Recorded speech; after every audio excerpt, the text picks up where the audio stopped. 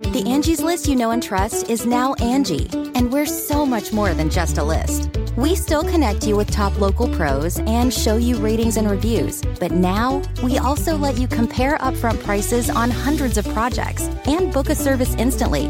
We can even handle the rest of your project from start to finish. So remember, Angie's List is now Angie, and we're here to get your job done right. Get started at Angie.com. That's ANGI, or download the app today.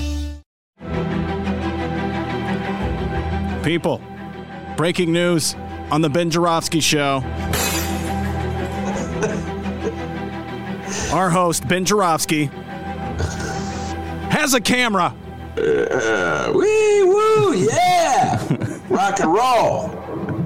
Got it from Best Buy. Yes, it is true, Kathy. Ben will have to put clothes on now. Oh, man, okay. All right. You hit the table and now your camera's messed up. Push it down. Push the camera down. Okay. Oh yeah, I can't hit the. Oh my goodness. What a good-looking guy I am. We are going to be making some adjustments in 2021. For instance, every time Ben hits the table, the camera goes out of place. I don't know if I can hit the table anymore. I think you could. We can make that. We can make that like a reoccurring thing. Ben, please put down the camera. That's true. We're slowly working up to the point where the whole show will be on video, right, D? The whole show. Whoa! Right, put that in your pipe and smoke it, huh, big guy? How about we, take care of today's show, Ben Joravsky Show, for Tuesday, January 5th, huh? All right, one step at a time. All right, live stream chat. Let me know what you think here. Let me know how the audio sounds, all that, because we're going through some adjustments here. So let us know, and we will power through, and the Ben Joravsky Show will live on in 2021. Your Ben Joravsky Show for Tuesday, January 5th is brought to you by the Chicago Reader. That's Ben's notebook. He just put it in the camera right there. Wait, are you looking at your notebook right now? Is that how you... Oh, wow. So for the first time, I'm seeing Ben on camera, guys. So I thought all of a sudden I just saw this big, giant green notebook. Like, what the hell?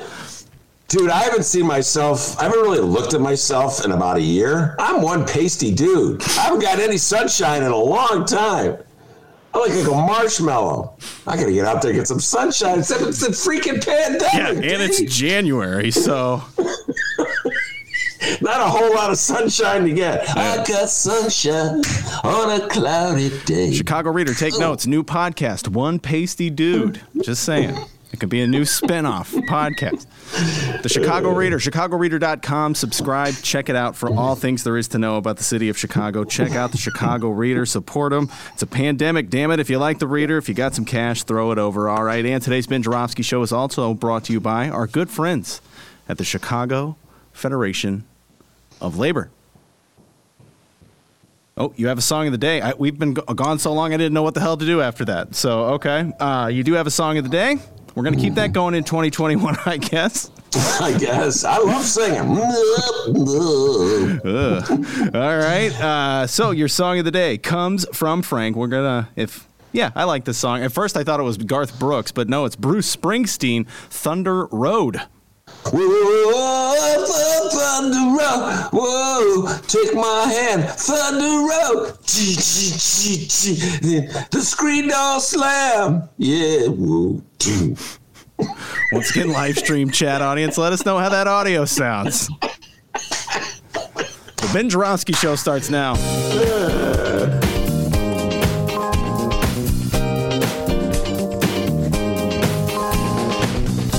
It is Tuesday, January 5th. And yeah, live from my apartment in his attic in 2021, this is the Ben Joravsky Show.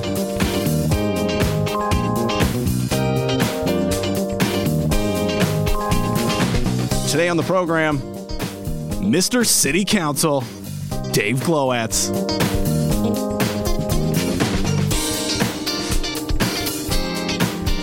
And now your host, not Mr. City Council. Chicago Reader columnist Ben Joravsky. Hello, everybody. Ben Joravsky here. We're calling this Telephone Trump Tuesday, and here's why. Great weekend. You have a good weekend, D? Yeah, great holiday. Yeah, went well. Yeah, went well, longer than usual. Feel like I'm coming out of hibernation, like a bear, a big old Benny bear. A big old pale Benny bear. Yeah, I'm definitely a polar bear. Slept late, went to bed late. I was up late watching movies. I know you're thinking, Dave, whoa, what's the difference from your usual existence? That's a good point, young man. I hadn't thought of that. By the way, a little embarrassed by how much I loved Sylvie's Love, old-fashioned love story, which I've watched about 1.5 times. Don't leave him. Sylvie, stay. He's a good man.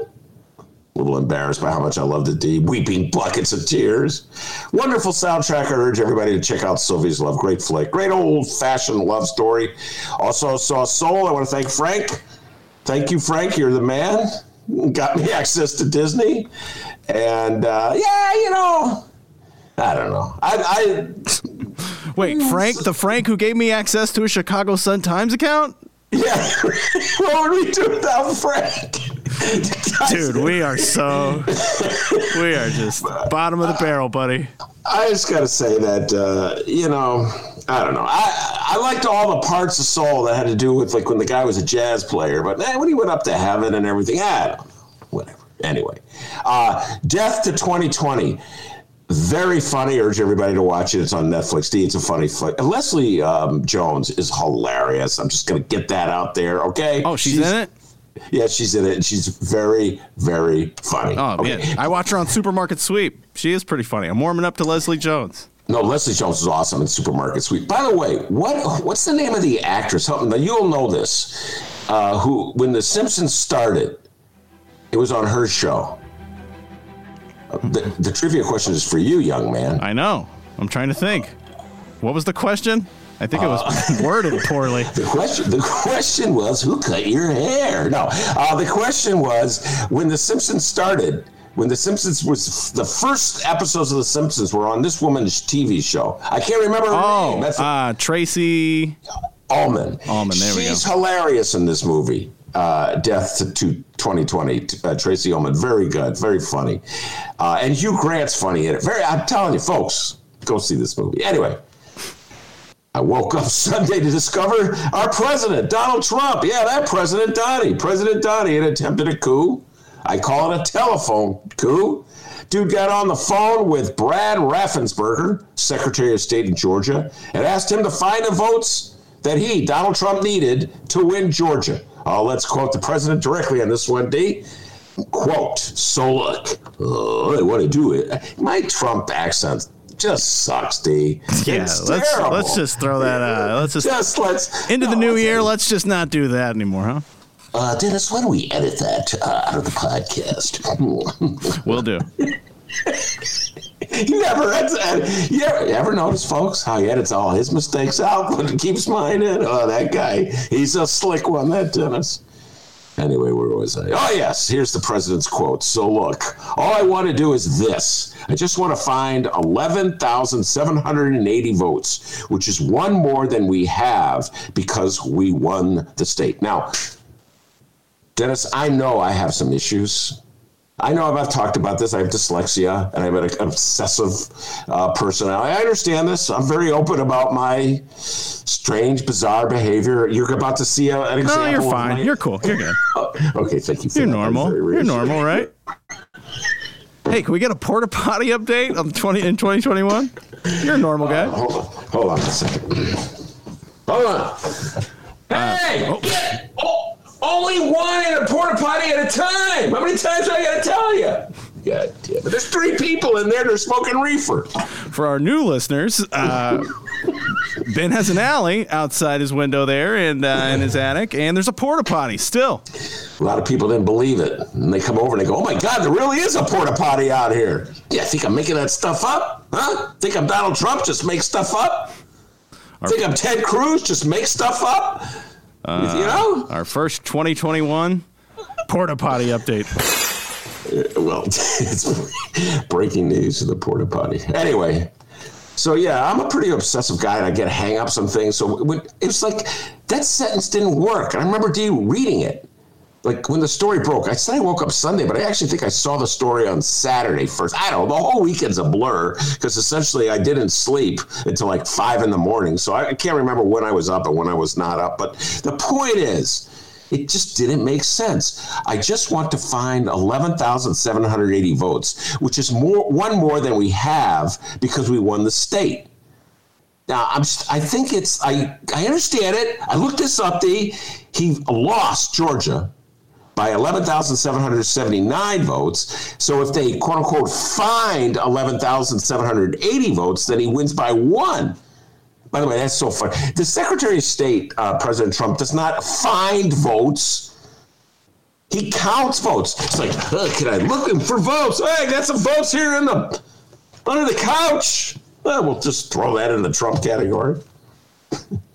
So I guess what Trump should have said is that I want you to find 11,780 votes, which is one more than than we have to have. I guess then that's one more that we need. I don't know. Don, I got to work on that. Didn't make any sense. I know. I have issues, ladies and gentlemen. I'm like focused on the wrong part of the story. I'm focused on Trump's misspeaking as opposed to Trump's misdeeds. That is pretty outrageous. Never seen anything like it. I've been following Illinois politics and Chicago politics for years. It's so outrageous, ladies and gentlemen, that the Chicago Tribune's editorial board felt compelled to take a stand. Yes. It must be that close to treason because those wimps crawled out from under their desks and actually wrote something vaguely critical of MAGA Man. And of course, in typical cowardly Tribune form, first they wait a day or two just to see if the issue's going to be around for a while. Let's see if we can avoid this thing. Nope. 2 days later, and it's still out there. I guess we got to take a stand. Get their little fingers in the air, see which way the wind's blowing.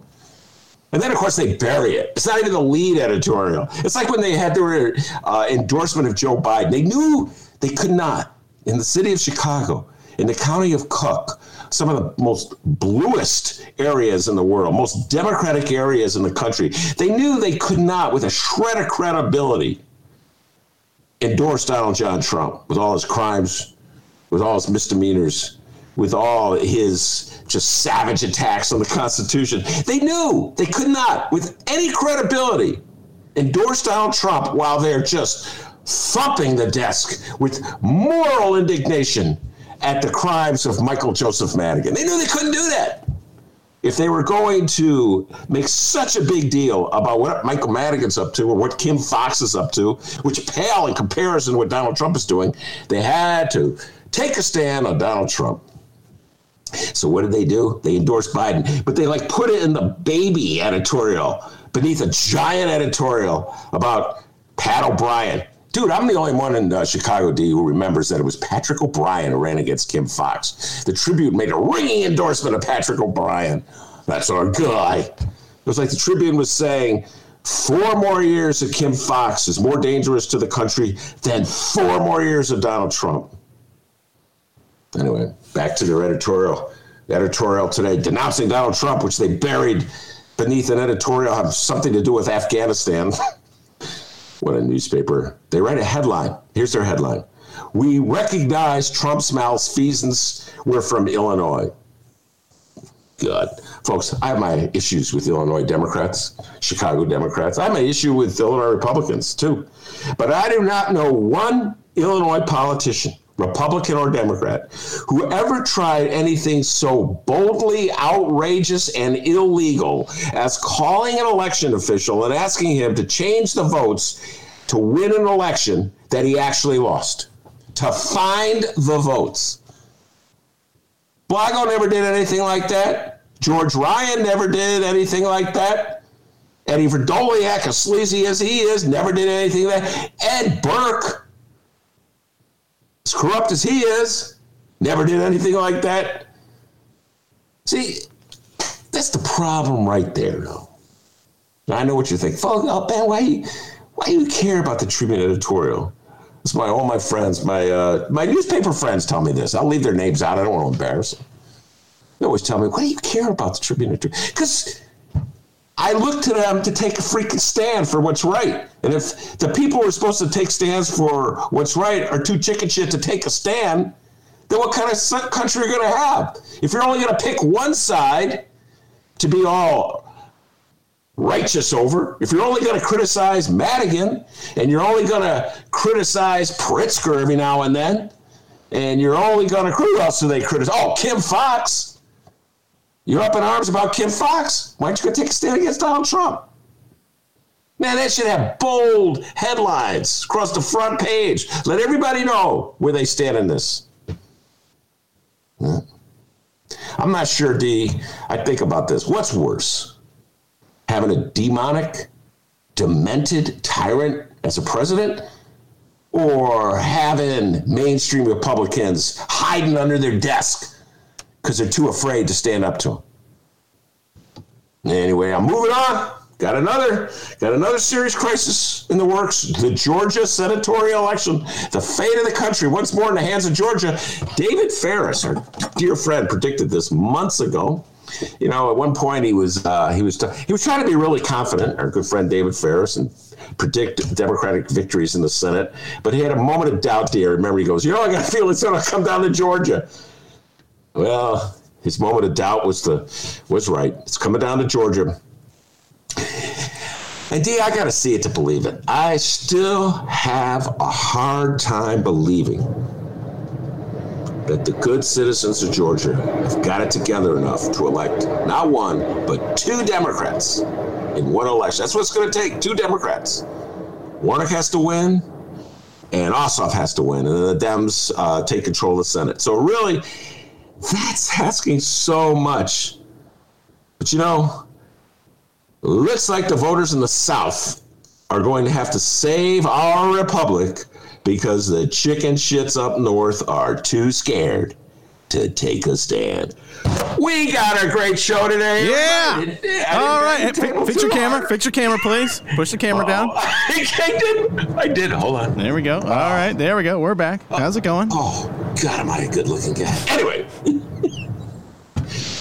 I just got to work with what I was given, D. Okay? You know what I'm saying?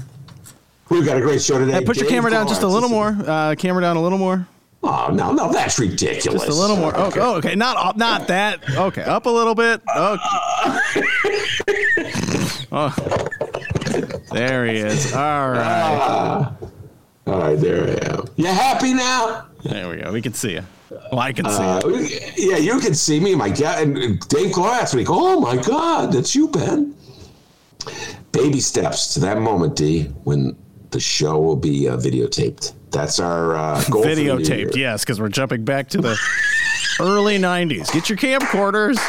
Videotaped, yes. This is my coworker, guys, in the 21st century.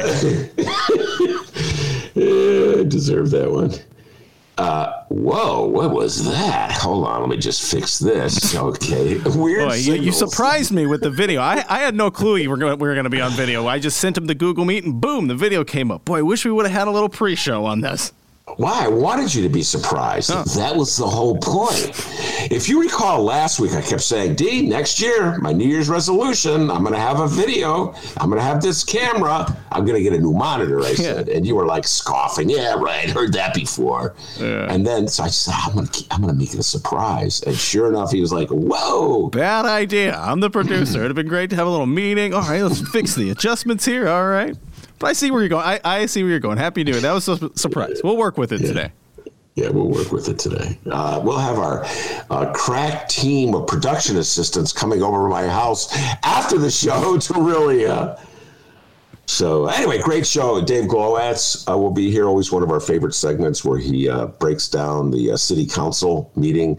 Listen, as things are just so horrendous out in the world, where Donald Trump...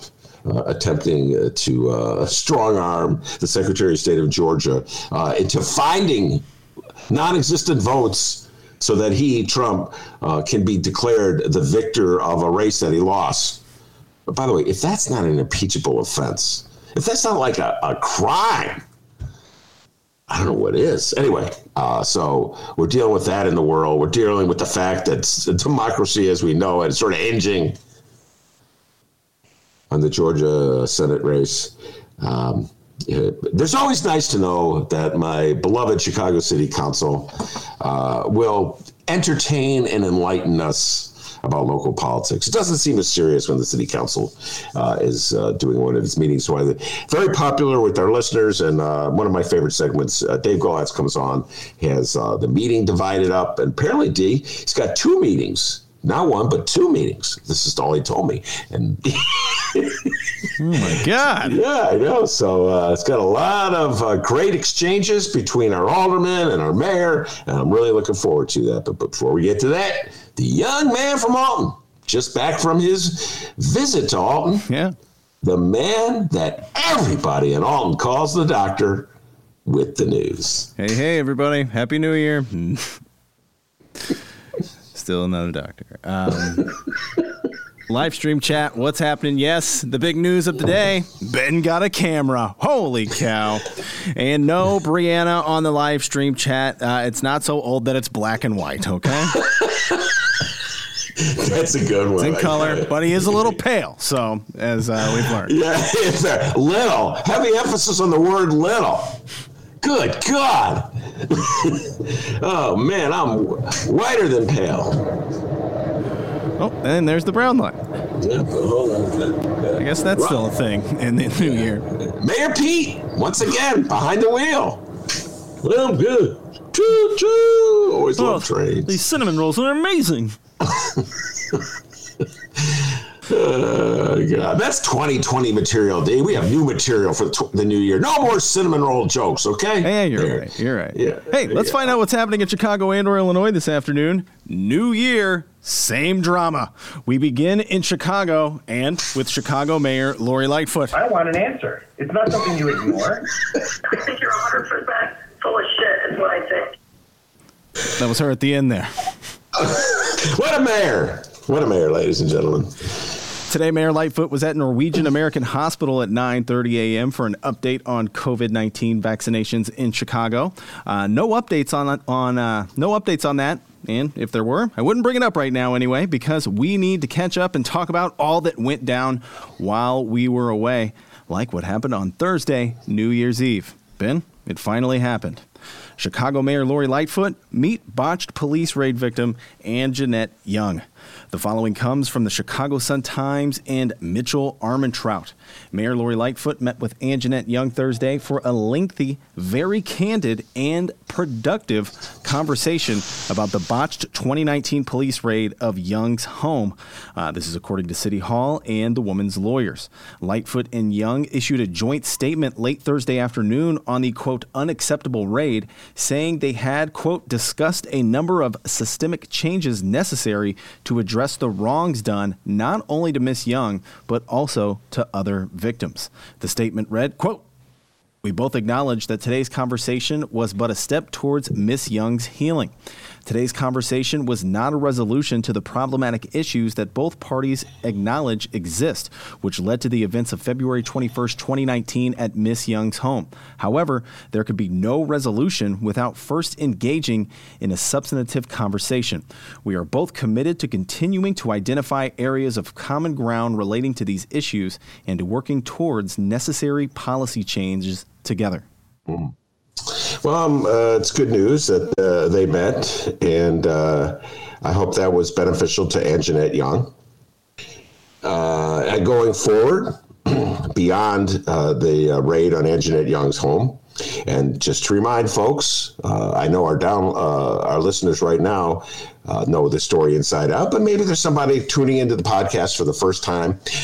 In February of 2019, police, about 10 or 12 police officers, knocked down the door to AnJeanette Young's home. They had a no-knock warrant, and they were looking for someone or something that was not in that home, since they had the wrong address, the wrong residence on their warrant. They put her in handcuffs. She happened to be naked at the time. She was alone in her house, and she had done nothing wrong, and her home had been invaded by police officers. They handcuffed her behind her back, humiliated her, didn't believe her when she pled with them that they had the wrong house. Finally did the handcuffs long enough to let her put a T-shirt and some pants on, and then put the handcuffs back on again. This happened when Rahm Emanuel was the mayor, as Lori Lightfoot likes to point out. But the hardball politics played by the law department of Lori Lightfoot very much happened under Lori Lightfoot's reign, as it was Lori Lightfoot's law department.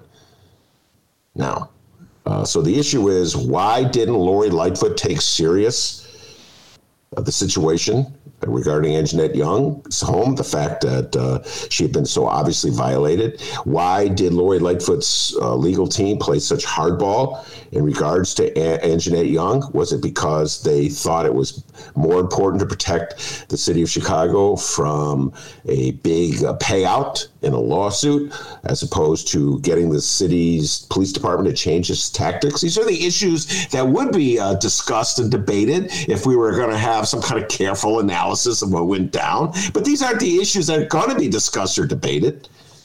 Really, what's happening right now is that Lori Lightfoot's team is doing absolutely everything they can to sort of change the subject and put a direction in a different area away from Lori Lightfoot, as though she had nothing to do whatsoever, nothing to do with the way the city handled the raid over the last 2 years. By the way, Dee, I think it was the same day that Lori Lightfoot met with AnJeanette Young, or maybe the day before, the city finally got around to releasing some emails. Did you have that part of the story ready for an update? Should I riff on it right now? Go for it, buddy. All right. They released some. We did the over-under.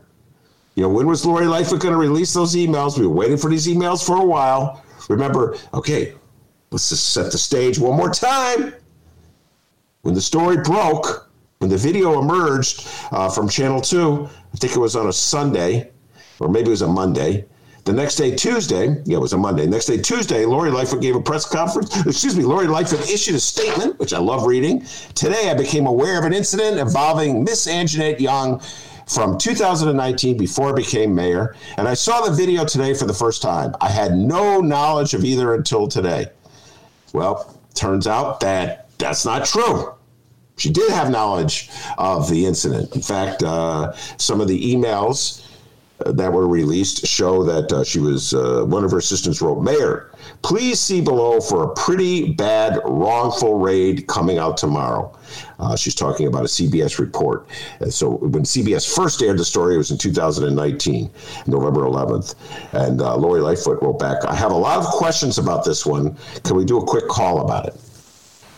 So she was clearly not telling the truth at that press conference, Dee, in that press statement on December 15th. And the email was dropped on the 30th. These emails that the mayor's office promised to turn out, we kept joking, would she drop them on New Year's Eve or Christmas Eve to make life difficult for reporters? So she was kind of benevolent. I gotta say, she dropped them on December 30th, and she didn't drop all of them, just some of them. So there are more to come, Dee. So this story is not going anywhere. But you know what? Let's give her credit. She's already, less cruel than Rahm, at least in regards to the press corps. Rahm dropped all the Laquan McDonald press releases on Thanksgiving. Thanksgiving Eve? I'll show that press corps. So Lori Lightfoot, more benevolent in regards to reporters. Either that or she just doesn't have her act together when it comes to needling the press corps with the emails. But Dee, this story's not going anywhere, because as far as Lori Lightfoot's role is in this, she has to come in, she should, I don't know if she has to or she'll ever be forced to address the policies of her law department in regards to how they handle matters like a police raid that's really over the top. All right, shout out to the live stream chat here. It's very interesting. I'm noticing something here, Ben. J. Marie and also Kathy, they both said, oh, wow, I had no clue that that news happened with Mayor Lightfoot and AnJeanette Young. Funny how that works out, huh, guys? Oh, they didn't know. Yes, they didn't know that they met. Yeah, that's funny how it works out. That's generally... Now, you figure a story like the mayor meeting with AnJeanette Young would be something she would want the world to see, but maybe she just wants the world just to forget the whole thing. So we'll drop the emails on the 30th, have the meeting on the 31st, and then the next story will engage. I know what we'll do. will force the teachers to go back to work in dangerous COVID conditions. That'll get everybody's attention on the teachers. And we'll get the Tribune to write, and the Sun-Times for that matter, my beloved Sun-Times, to write horrendous editorials denouncing the teachers union. And everybody will forget the AnJeanette Young thing. But I got a funny feeling that's what they got up their sleeve. All right, so with sweep, botched, raid, under rug marked off the mayor's 2021 to-do list, we move to the next item. Getting these pesky teachers back into those classrooms. The following comes from the Chicago Sun-Times, Stefano Esposito and Nadir Issa. About 40% of Chicago public schools teachers and staff who were expected to report to schools Monday for the first time during the pandemic didn't show up in person for work, officials said Tuesday, accusing the Chicago Teachers Union of pressuring its members to defy the district's orders. In all, about half of teachers and 3/4 of support staff returned to classrooms as expected, accounting for 60% of the 5,800 employees told to go back to schools, officials said. The first 2 days after winter break last school year saw about 83% of employees present. Now, some would say that this next part is a psychological slap in the face. Those teachers who didn't report to work and elected to continue teaching remotely were sent emails telling them that their absence was unexcused. CPS CEO Janice Jackson said that those who continue to ignore their orders will face progressive discipline according to the union's contract, but that it's in nobody's interest to fire teachers. So yes, the teachers will be in detention, Ben. Yeah, man. Go ahead. Man, like I said, nothing like a little showdown with the teachers union to really rally Chicago around its mayor. That's been the attitude of mayors since, well, really the end of Daley's administration. Rahm, that was his thing. So Rahm's strategy, which apparently Lori Lightfoot has bought into, is the fastest way to win over Chicagoans is to get tough with the teachers union. Yeah, smack them around a little bit. Fire a bunch of teachers. Give them detentions. Lower their ratings.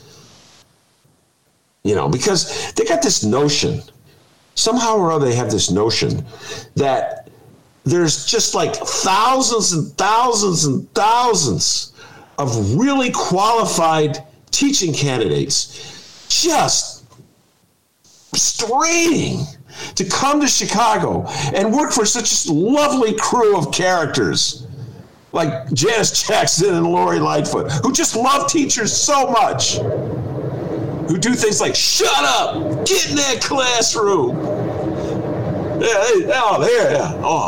Can I come to Chicago and get abused? Hey, maybe I could get a job in Chicago and get COVID. Oh, wow. And this goes back. This is Rahm strategy 101. And this is like, because and I saw this in City So Real. I got to give a shout out to the Steve James movie because, I'm not really privileged to what, like the really, like, the well-connected and the ruling class. I mean, mostly I hang out with you. So it's like, I really don't have like a good view of the rulers of Chicago and how they talk. So there was that one scene in City So Real where Steve James went to that party at Christy Hefner's place, and all these rich people are sitting around a room, and they're all like, yeah, what a great mayor Rahm was. We miss him. And what a great alderman Ed Burke is. I don't believe any of these accusations against him. And boy, could we have a little more Mayor Daley. And it's like, these are the people that Lori Lightfoot and Rahm listen to. So they talk. Give them hell. Give those teachers union hell. So that's what this is about, D. It's about putting teachers in their place. Now they're in this weird position. 40%, is that what you said? 40% of the teachers didn't show up because they're afraid, because they don't trust the Chicago public schools to get it right. And I don't blame them. I've been watching the Chicago public schools in action for a long, long time. And it's just not like the most efficient, systematically run universe in the world. Troy LaRaviere. Do you got this part, D? Okay. We'll get into Troy LaRaviere in a little bit, who's a frequent guest on our show. But he pointed this out a long time ago when he finally became principal. Like how indifferent the people who run the public schools are to the needs and concerns and livelihoods of the people that work for them. It's like sort of a quasi-militaristic operation. Really reminds me of the post office. I work for the post office, and it's sort of like, shut up, just do what you're told. People are always watching you, writing you up. You know, it's not really the military. Like, they don't make you salute when you see it, but it's got that attitude, that top-down attitude. And when the district superintendent would show up at a public school, they would like, hey, quick, the district superintendent's coming. Or God forbid, a mayor would show up at a public school. Quick, clean the schools. Get those desks in order. Tell those kids to shut up. So that's kind of how the Chicago public schools operate, D. And so, no, the teachers don't trust them. They got a lot of old buildings. You know, there's just not a lot of great ventilation in these buildings. You know, who knows what the kids are bringing with them? Everybody's scared. And then they go, well, you read the Tribune editorial. It says it's safe. Oh, like any teacher's going to believe anything the Chicago Tribune's editorial writers say. But, hey, diverts attention from the AnJeanette Young raid, right, D? So let's talk about those dastardly teacher union leaders. Go ahead, dude. All right, so now to our update from Detention Hall and the response from our friends at the Chicago Teachers Union. This was early, and I mean early this morning at about 6:30, a.k.a. Ben Joravsky's bedtime. Dude's up all hours of the night.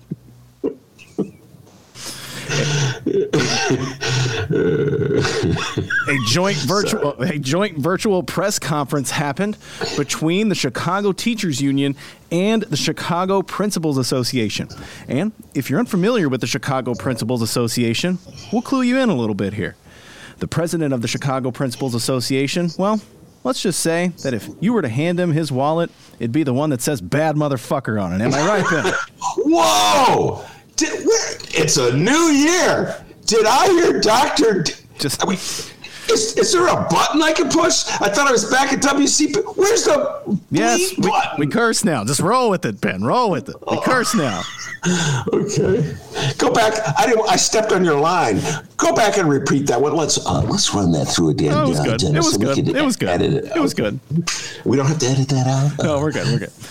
He's our dear friend, reoccurring guest on the Ben Joravsky Show, and former 2019 Chicago mayoral candidate, Mr. Troy LaRaviere. Troy released a statement regarding the CPS and their demands for teachers returning to their classroom, and as suspected, it was awesome. We're going to play the audio from Troy, but first, let's hear from the Chicago Teachers Union.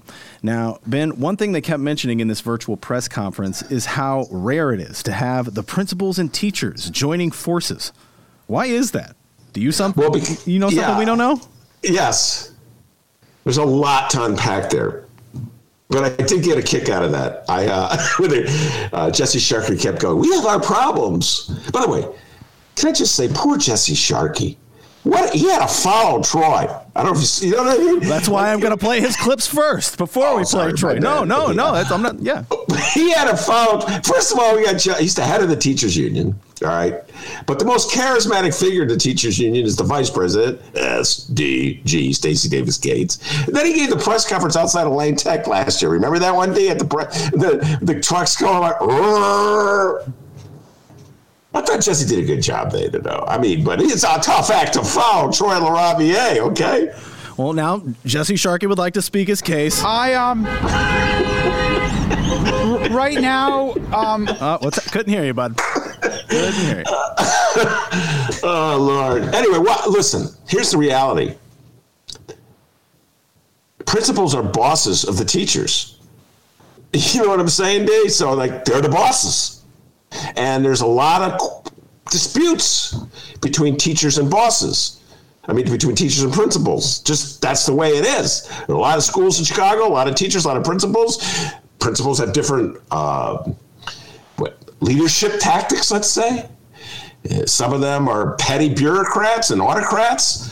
And some of the teachers aren't the greatest employees in the world. As much as I love teachers, I have to make that concession. So, you put them all in a building. It's like a little Peyton place.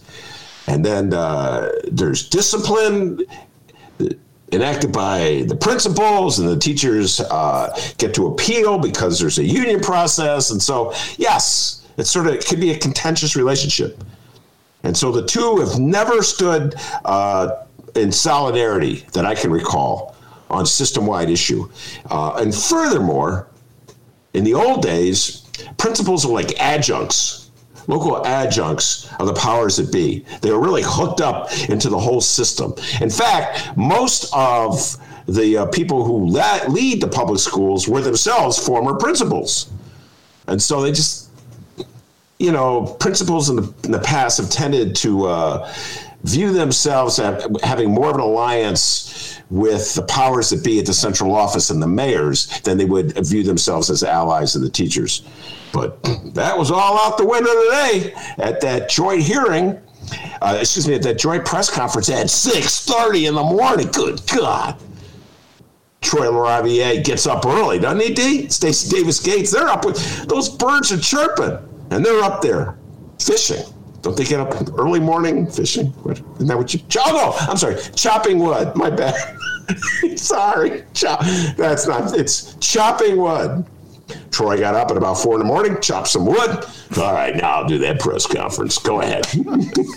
Here's Jesse Sharkey from the virtual press conference this morning. I do believe that the district's claims about safety lack credibility.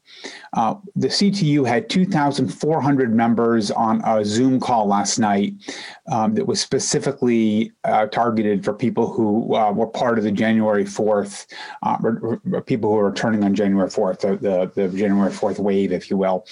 Of people on the call, 49% said they had not gone into school. Of those who did go in, however, 69% of those people said that conditions in their building were not adequate. And they mentioned a number of really grave and concerning problems, from buildings that were still filthy and in various states of disrepair, to things, for example, like teachers went in and found the air purifiers, either found that their room didn't have an air purifier, or in some cases found the air purifiers the district had purchased, looked up their make and model, and, teachers being teachers then researched it, looked up the literature on these air purifiers and found that these air purifiers are advertised for bedrooms or small offices, and that they have a recommended 500 for rooms that are 500 square feet. Very few classrooms in CPS are 500 square feet. Okay, there you go. Right now, the air purifiers are not adequate to cover the classroom. Hey, shut up and put the air purifier. But principal, Mr. Principal, the air purifier doesn't take care of the whole class. Shut up. Put the air purifier in anyway.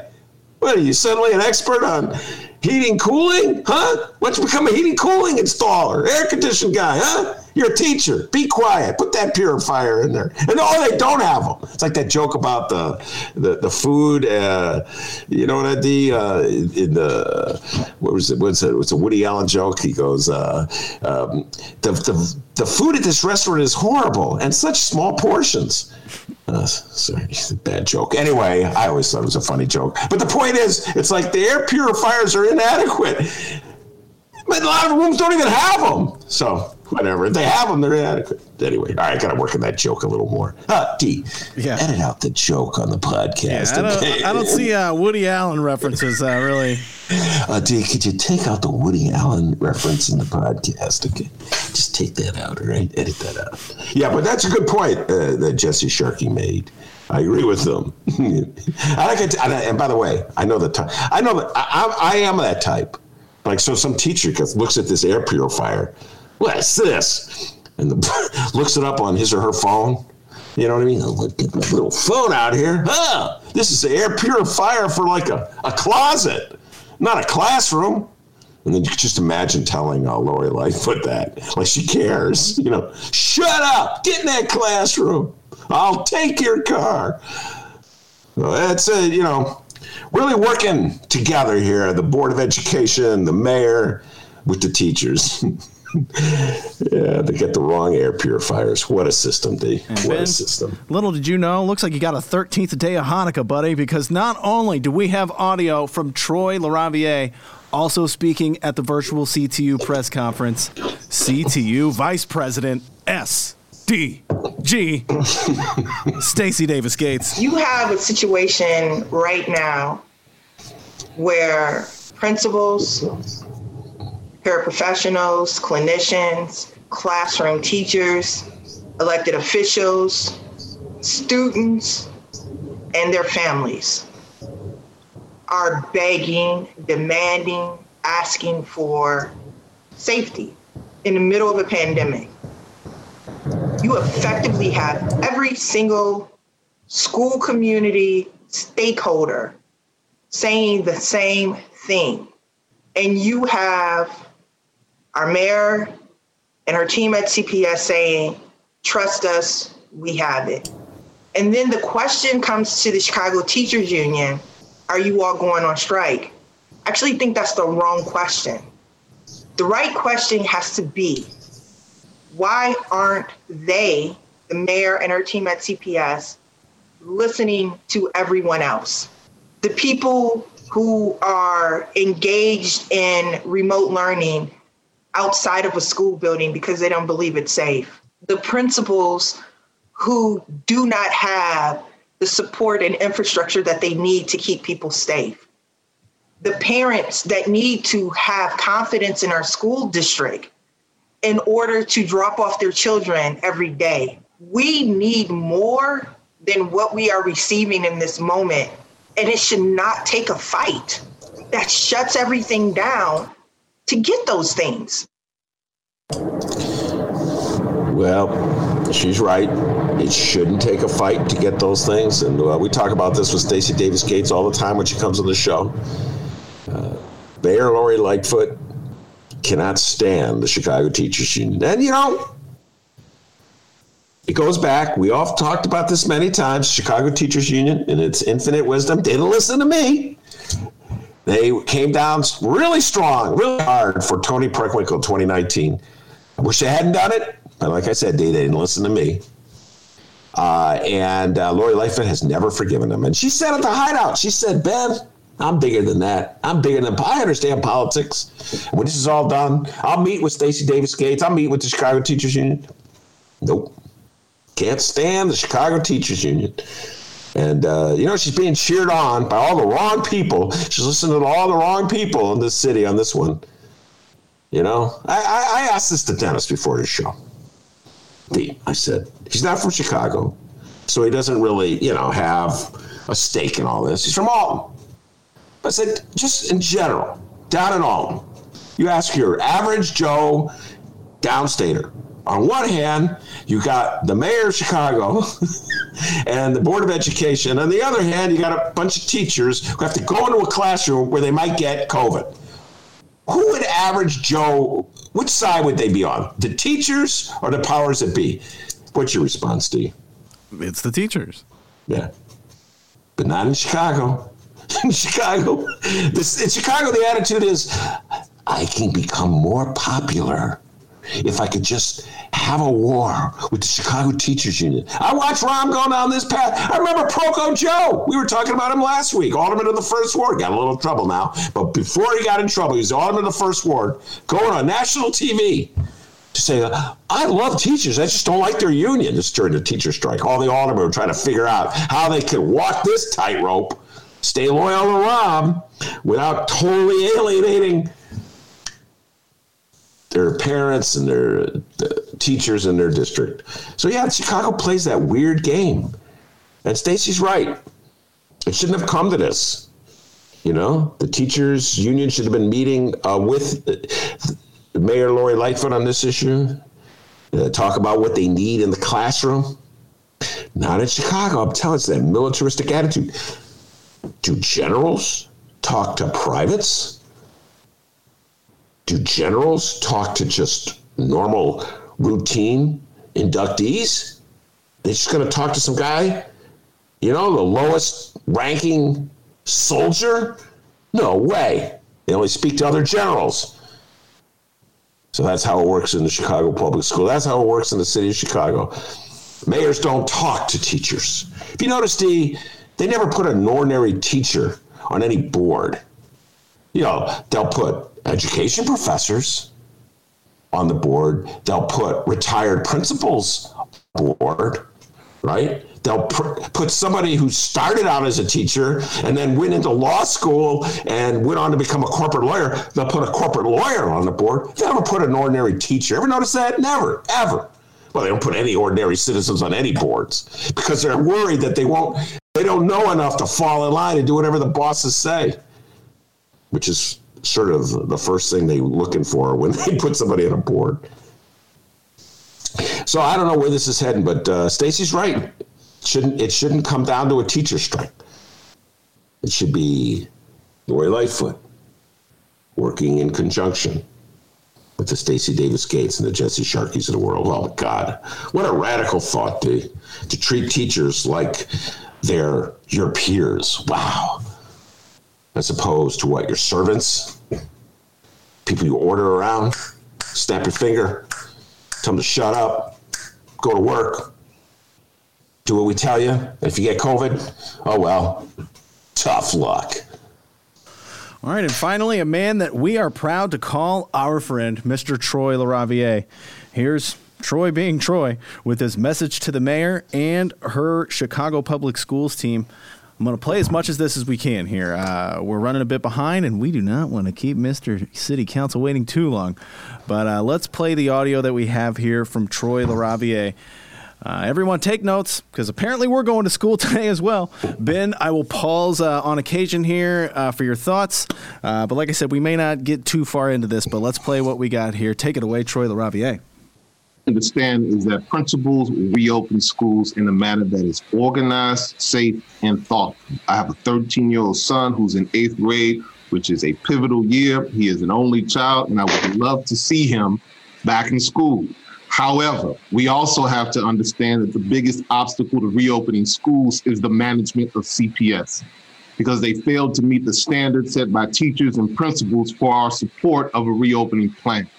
If you tell your child that he can't play outside until he cleans his room, but the child keeps his room a mess, who's the biggest obstacle to him playing outside? You for setting the standard, or the child for not meeting the standard? The mayor and CEO are like that child, whining about us setting standards for opening schools rather than accepting responsibility for their failure to meet those standards. One of the simplest standards we set is that any plan to reopen schools has to be co-created with teachers and principals and other stakeholders. There are two reasons for this standard. The first is that CPS has proven time and time again that they're not trustworthy, that they lack credibility. They failed to be honest and transparent so many times that a majority of teachers, principals, and parents don't trust them to come up with reopening plans behind closed doors. The examples of their dishonesty are everywhere. Look at how they promoted reopening as an equity issue for Black and brown families, and then look at how many of those same families are opting into in-person learning at rates far lower than white families. The 5 schools with the highest percentage of families choosing in-person learning are all between 64 and 82% white, the highest totals in the district, while the 5 schools with the fewest families choosing in-person learning are all 98% or more Black and Hispanic and choosing in-person learning at rates less than 10%. But then look closer, and you see that families families had to opt in via the internet, a platform that non-white families have less access to. And the district's support for the families to access that opt-in form was so inadequate that in some schools, more than half of families didn't complete the form at all.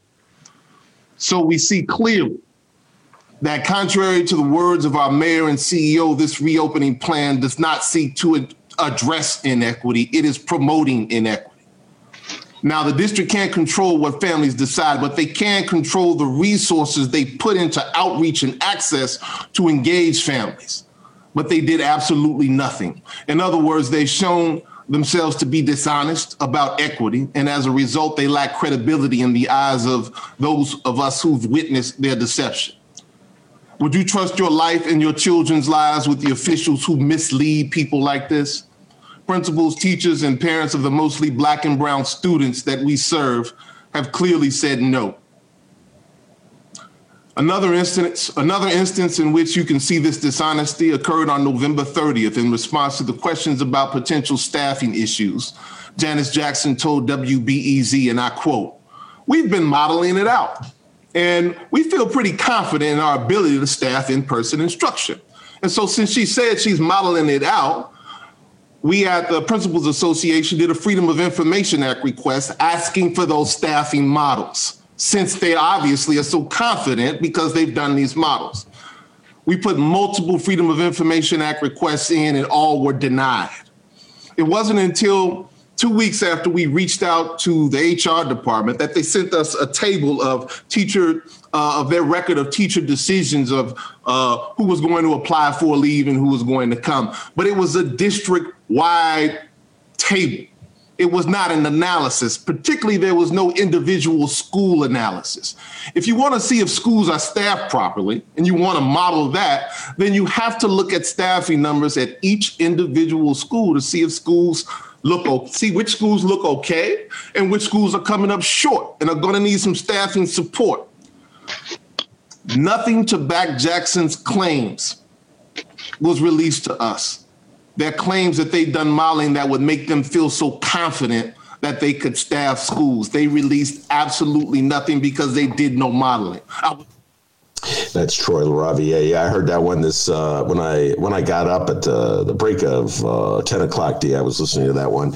And that's, just so you know, folks, Troy LaRaviere is pretty unique for principals in this town. He made his name as a principal of Blaine School in the north side of Chicago by defying the Board of Education, by questioning the Board of Education, by questioning the mayor and the CEO of the schools, and ended up getting fired. It was most blatantly political fire. It was something out of the Trump White House, except that it came out of Rahm Emanuel's City Hall with Janice Jackson being the person who had to deliver the message. And I was there the day that Janice Jackson showed up at Blaine to explain to parents why they had to fire Troy. And she said, they have evidence of some misdeeds that they're going to release someday. And of course, they never released him because there was no evidence. And then he was elected by principals to be the head of the association. But this is unique for Chicago to have a principal stand up in alliance with the teachers to demand that the leaders of the Chicago public schools be accountable for the programs they're trying to force down teachers' throats and down principals' throats. And so he's making a very obvious point. Like, just if there's inequities in the schools to begin with, if some schools have staff that are more fearful of going into the classroom than other schools, what are you going to do to guarantee that those schools will have the staff that they need once schools reopen? How about this? What if a school, he said this later on, Dee, but I'll just close with this. Schools in some areas have a higher rate of COVID than in others. I think he said in Lincoln Park it's about 2%, and in some areas of the city on the west south side it's like 18%. So what are you doing to compensate for that fact? You know, it's more dangerous to go to a school, let's say in an area where there's a higher COVID rate than on the north side. There's inequities that already exist in the system and already exist in our schools that the pandemic is already exacerbating. So he's asking them for guarantees that they've looked into this. But no, Chicago, it's just like, they don't. It's sort of like Trump. It really does remind me of Trump. Trump just goes and makes some baseless claim about vote fraud without any evidence whatsoever. And in Chicago, they just say, we've got a perfect system. Just shut up and go in the classroom without any backup. So, Dee, it's a scary time. I got to admit, my heart goes out for everybody. Look, you saw this firsthand when you were watching your nieces and nephews doing their online education. This is not a model of schooling by any means. But we're in the middle of a pandemic. The mixed messages are horrific. We're being told, don't go out in large gatherings. Don't go to bars. Don't go to restaurants. Don't go to parties. But, yeah, go in that classroom right there. Yeah, you're okay. So I share Troy LaRaviere's concern. I'm really happy to see.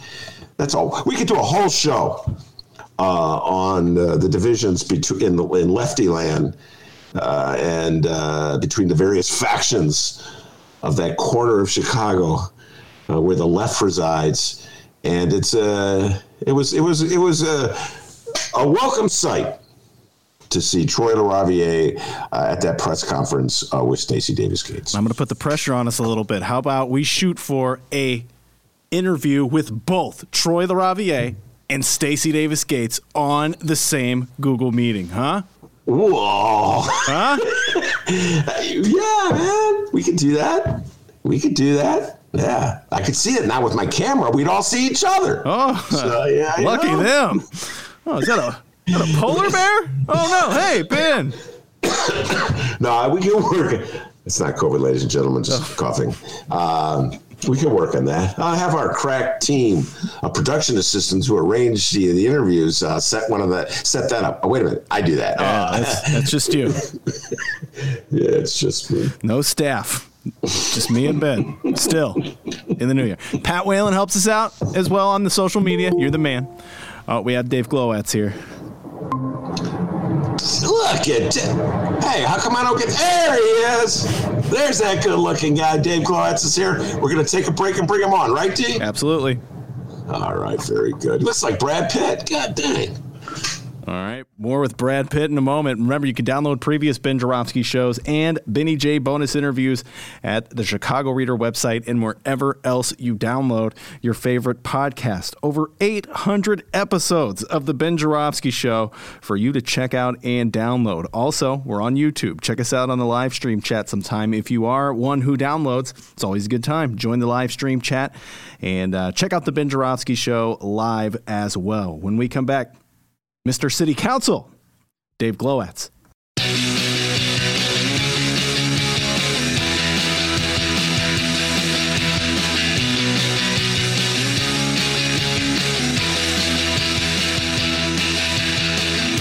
The city voted just for fun.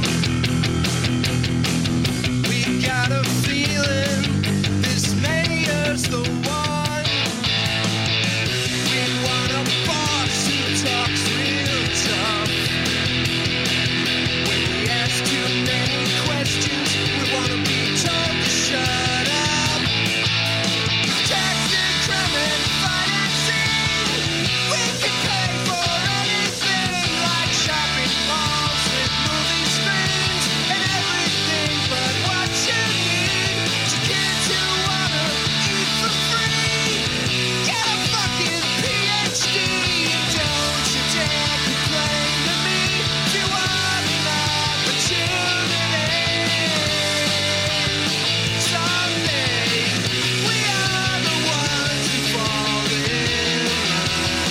I want an answer.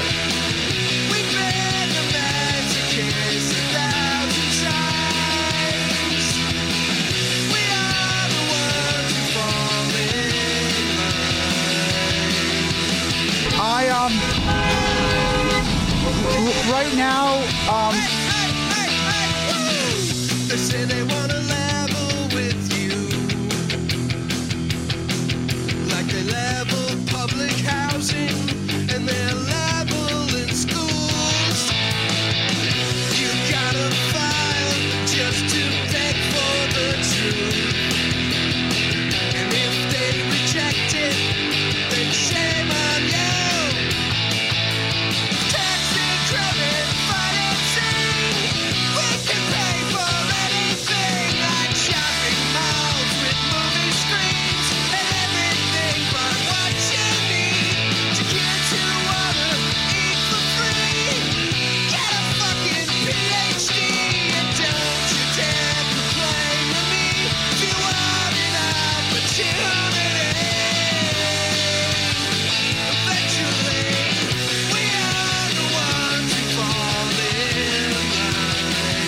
I want an answer.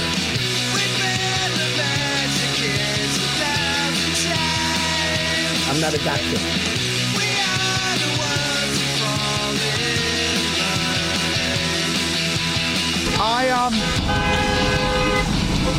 Right now,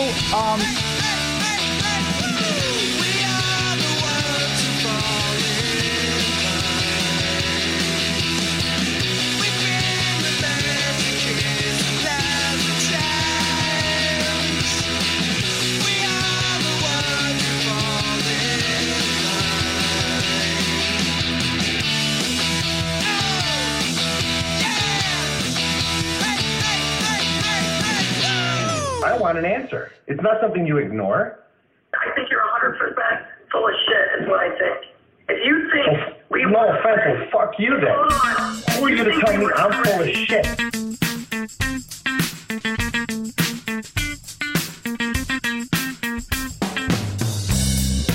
And now, your interview portion of the program, brought to you by the Chicago Reader and the Chicago Federation of Labor. Vinny J, take it away. All right, I'll tell you what, D, you're so correct. Whenever I listen to the exchange between Mayor Lori Lightfoot and Alderman Raymond Lopez, the part that cracks me up every single, well, it's so much of me, but where he goes, well, no offense, but fuck you. Yeah, it's not how no offense works. I don't know if the no offense really counterbalances the fuck you then. Anyway, Ray Lowe, God bless you, man. All right, as promised, we've been looking forward to this. I've been bragging about this appearance for about 2 weeks now since I cut the deal with young Dave Glowacz. Oh, Dave, you should have heard him. My God, bragging so much on the phone, off the phone. My mom will send the check very soon. Yes. Inside Chicago Government's the name of his website. He's also known as Mr. Bike, but we don't talk about bicycling anymore. We talk straight city council politics because he takes the deep dive every time there's a city council meeting. So without further ado, the man, the myth, the legend, the pride and joy at Weber High School, Dave Glowacz, with another city council breakdown. Go ahead, Dave. Well, Dave, before we get going here, we haven't really brought it up to you. What do you think of that new title we've given you now, Mr. City Council? Yeah, I think we should focus group that one. Well, we have been the live stream chat. They voted on it. They really like it. You're kidding, right? No, I'm not. All right, well, maybe it's time to hire a consultant. What's Klonsky doing these days? Not a fan, live stream chat room. He's not a fan. Yeah, he thinks his focus group is better than our focus group. I'm just looking for an outside consultant. That's the Chicago way, isn't it? Yes, it's the Chicago way. Well, yes. Happy New Year to both you and Dennis. I'm really pleased to be with you guys here in the new year. Thank you for having me. Well, our pleasure. Thank you. You too. So go ahead and do your thing, young man. Well, today we're going to talk about a couple sessions of the Chicago City Council in December of 2020. And one was the regularly scheduled meeting of the full City Council, which took place on December 16. And another was a joint hearing of two committees, the Committee on Health and Human Relations and the Public Safety Committee. That took place on December 22, and we'll talk about why that one happened. But let's go to the regular meeting of the City Council on the 16th. That was a pretty routine meeting, as meetings go. It was a couple hours long, and it had a variety of regular business items. And the first thing I want to talk about in the context of that meeting, Dennis, we're going to do immigrant first. Let me give a little history about this item that I'm going to talk about first. In 2012, the City Council passed something, Ben, that I'm sure you're aware of, something called the Welcoming City Ordinance. That guarantees that undocumented residents have access to city services, and it prevents Chicago police from arresting people based on their immigration status. But there are some loopholes in it, in that there are exceptions that let the Chicago police work with federal agents on immigration enforcement. And that made the immigration rights activists pretty unhappy. So fast forward to 2020, and in her initial 2021 budget proposal, Mayor Lori Lightfoot planned that part of the budget legislation would essentially address those exceptions that allowed police to work with the feds. But some aldermen didn't like that these exceptions were linked to the budget vote. So some negotiation took place, which I'm sure you've talked about, and the mayor's team took them out of the budget ordinance. But she pledged to craft a separate ordinance containing the revocations of these loopholes, which she did in a proposed ordinance that's called O2020-6199. She got 3 aldermen to co-sponsor it, namely Rosanna Rodriguez Sanchez of the North Side's 33rd Ward, Carlos Ramirez Rosa of the North Side's 35th Ward, and Mike Rodriguez of the South Side's 22nd Ward. And what we're going to hear then is the intro of the proposed ordinance, or the beginning of the December 16 City Council meeting, and let's hear it. Ladies and gentlemen, at the request of the Mayor's Office of New Americans, I transmit herewith it together with Alderman Rodriguez Sanchez, and Ramirez Rosa, an ordinance amending Chapter 2-173 of the Municipal Code of Chicago. Favorable consideration of this ordinance to be appreciated. Very truly yours, Lori Lightfoot, Mayor. Refer to the Committee on Immigrant and Refugee Rights. Public Safety. 2 committees called. The matters referred to the Committee on Committees and Rules. This that was sent to the Rules Committee, and just to make sure our listeners are cognizant of what this means, this maneuver where something is introduced and the city clerk shuttles it to or perhaps I say shunts it to an appropriate city council committee, can be derailed if some alderman calls out, as we just heard, I want it to go to a different committee, in which place it goes to the Rules Committee, which, as you know, Ben, is often used by the mayor's office to slow down or stop legislation that the mayor doesn't like. So here we have a piece of legislation that revokes these exceptions to immigration enforcement that the mayor was actually a sponsor of. So it's interesting to think, who might have done this? Yes. And the answer is? We don't know. Then, Dennis, would you play Rules? Public Safety. That's all we know, is we heard that voice. We heard it's a male, obviously. Yeah. Let's hear it one more time, Dennis. Public Safety. That's all I got right now. Let me try and re-upload that here. For some reason, it came in kind of short. That's it. That's it. That is. In other words, that's all there is to it. Just do it one more. Let's just make that part of a regular show. Go. Public Safety. Yes. Yeah, so it sounds like a white alderman to me. What do you think? I don't know. I mean, it kind of has just a general Chicago accent. It's not Nick Spizzato. No, come on. It's not my guy. Public Safety. Yeah. Wait, did Nick join this discussion? It was Dave Glowacz, I swear. It was Nick's voice coming out of there. Dennis, let's hear this one more time. Public Safety. Yeah. It's in a weird way. It sounds like a young Luis Gutierrez. That's what I just. I don't know why I think that, but somebody kicked it over to the Rules Committee where it would bury and die. So I don't know. We don't have to spend a lot of time on this, but it was really interesting. Who would want to derail this, considering that it was sponsored by the mayor? Just some gee whiz kind of facts. Two of the sponsors, Rosanna Rodriguez Sanchez and Carlos Ramirez Rosa, voted no on the mayor's 2021 budget, but I don't know. It doesn't seem to me like there'd be retribution in this case.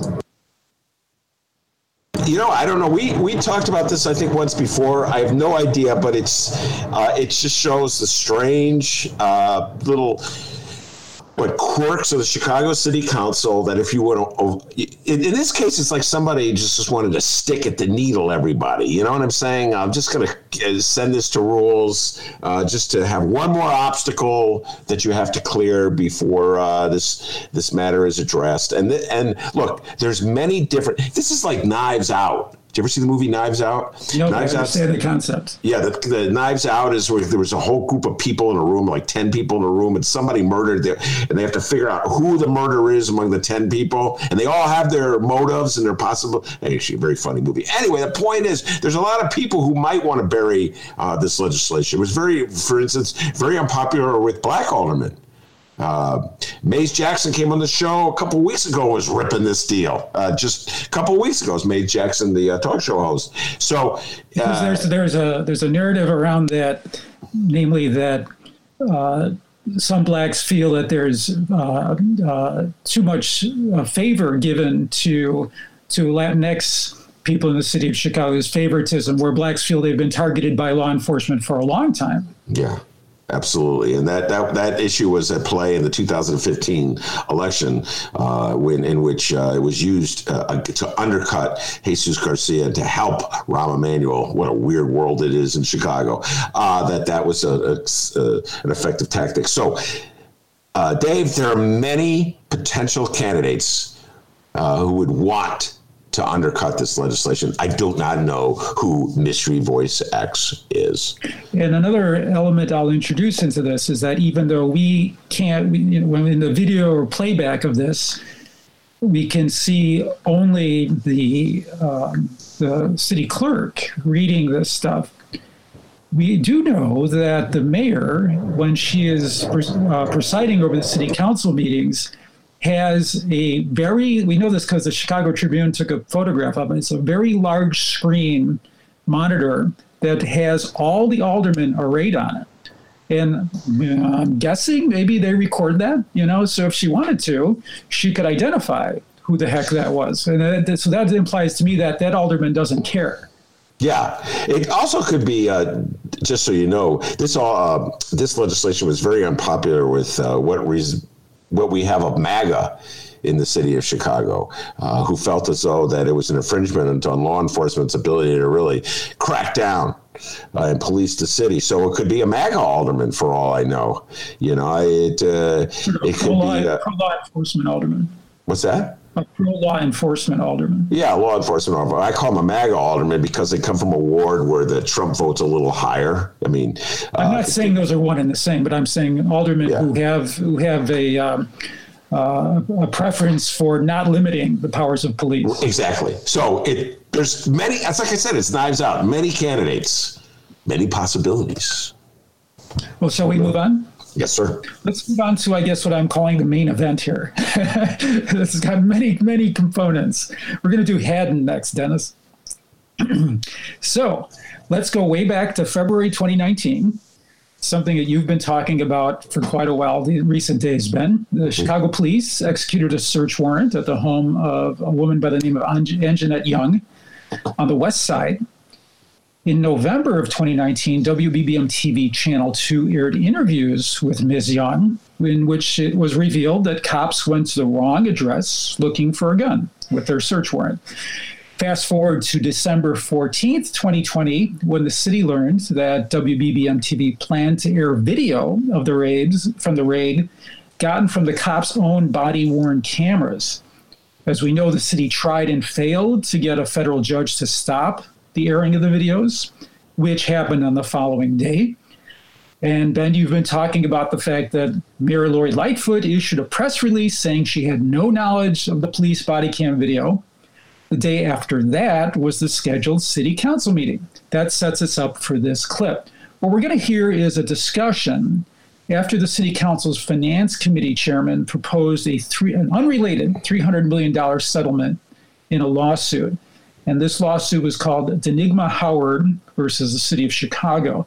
In that suit, a video recording showed a January 2019 incident at Marshall High School, wherein Chicago police officers dragged Miss Howard, a 16-year-old student, down a flight of stairs and some other things that happened in this altercation.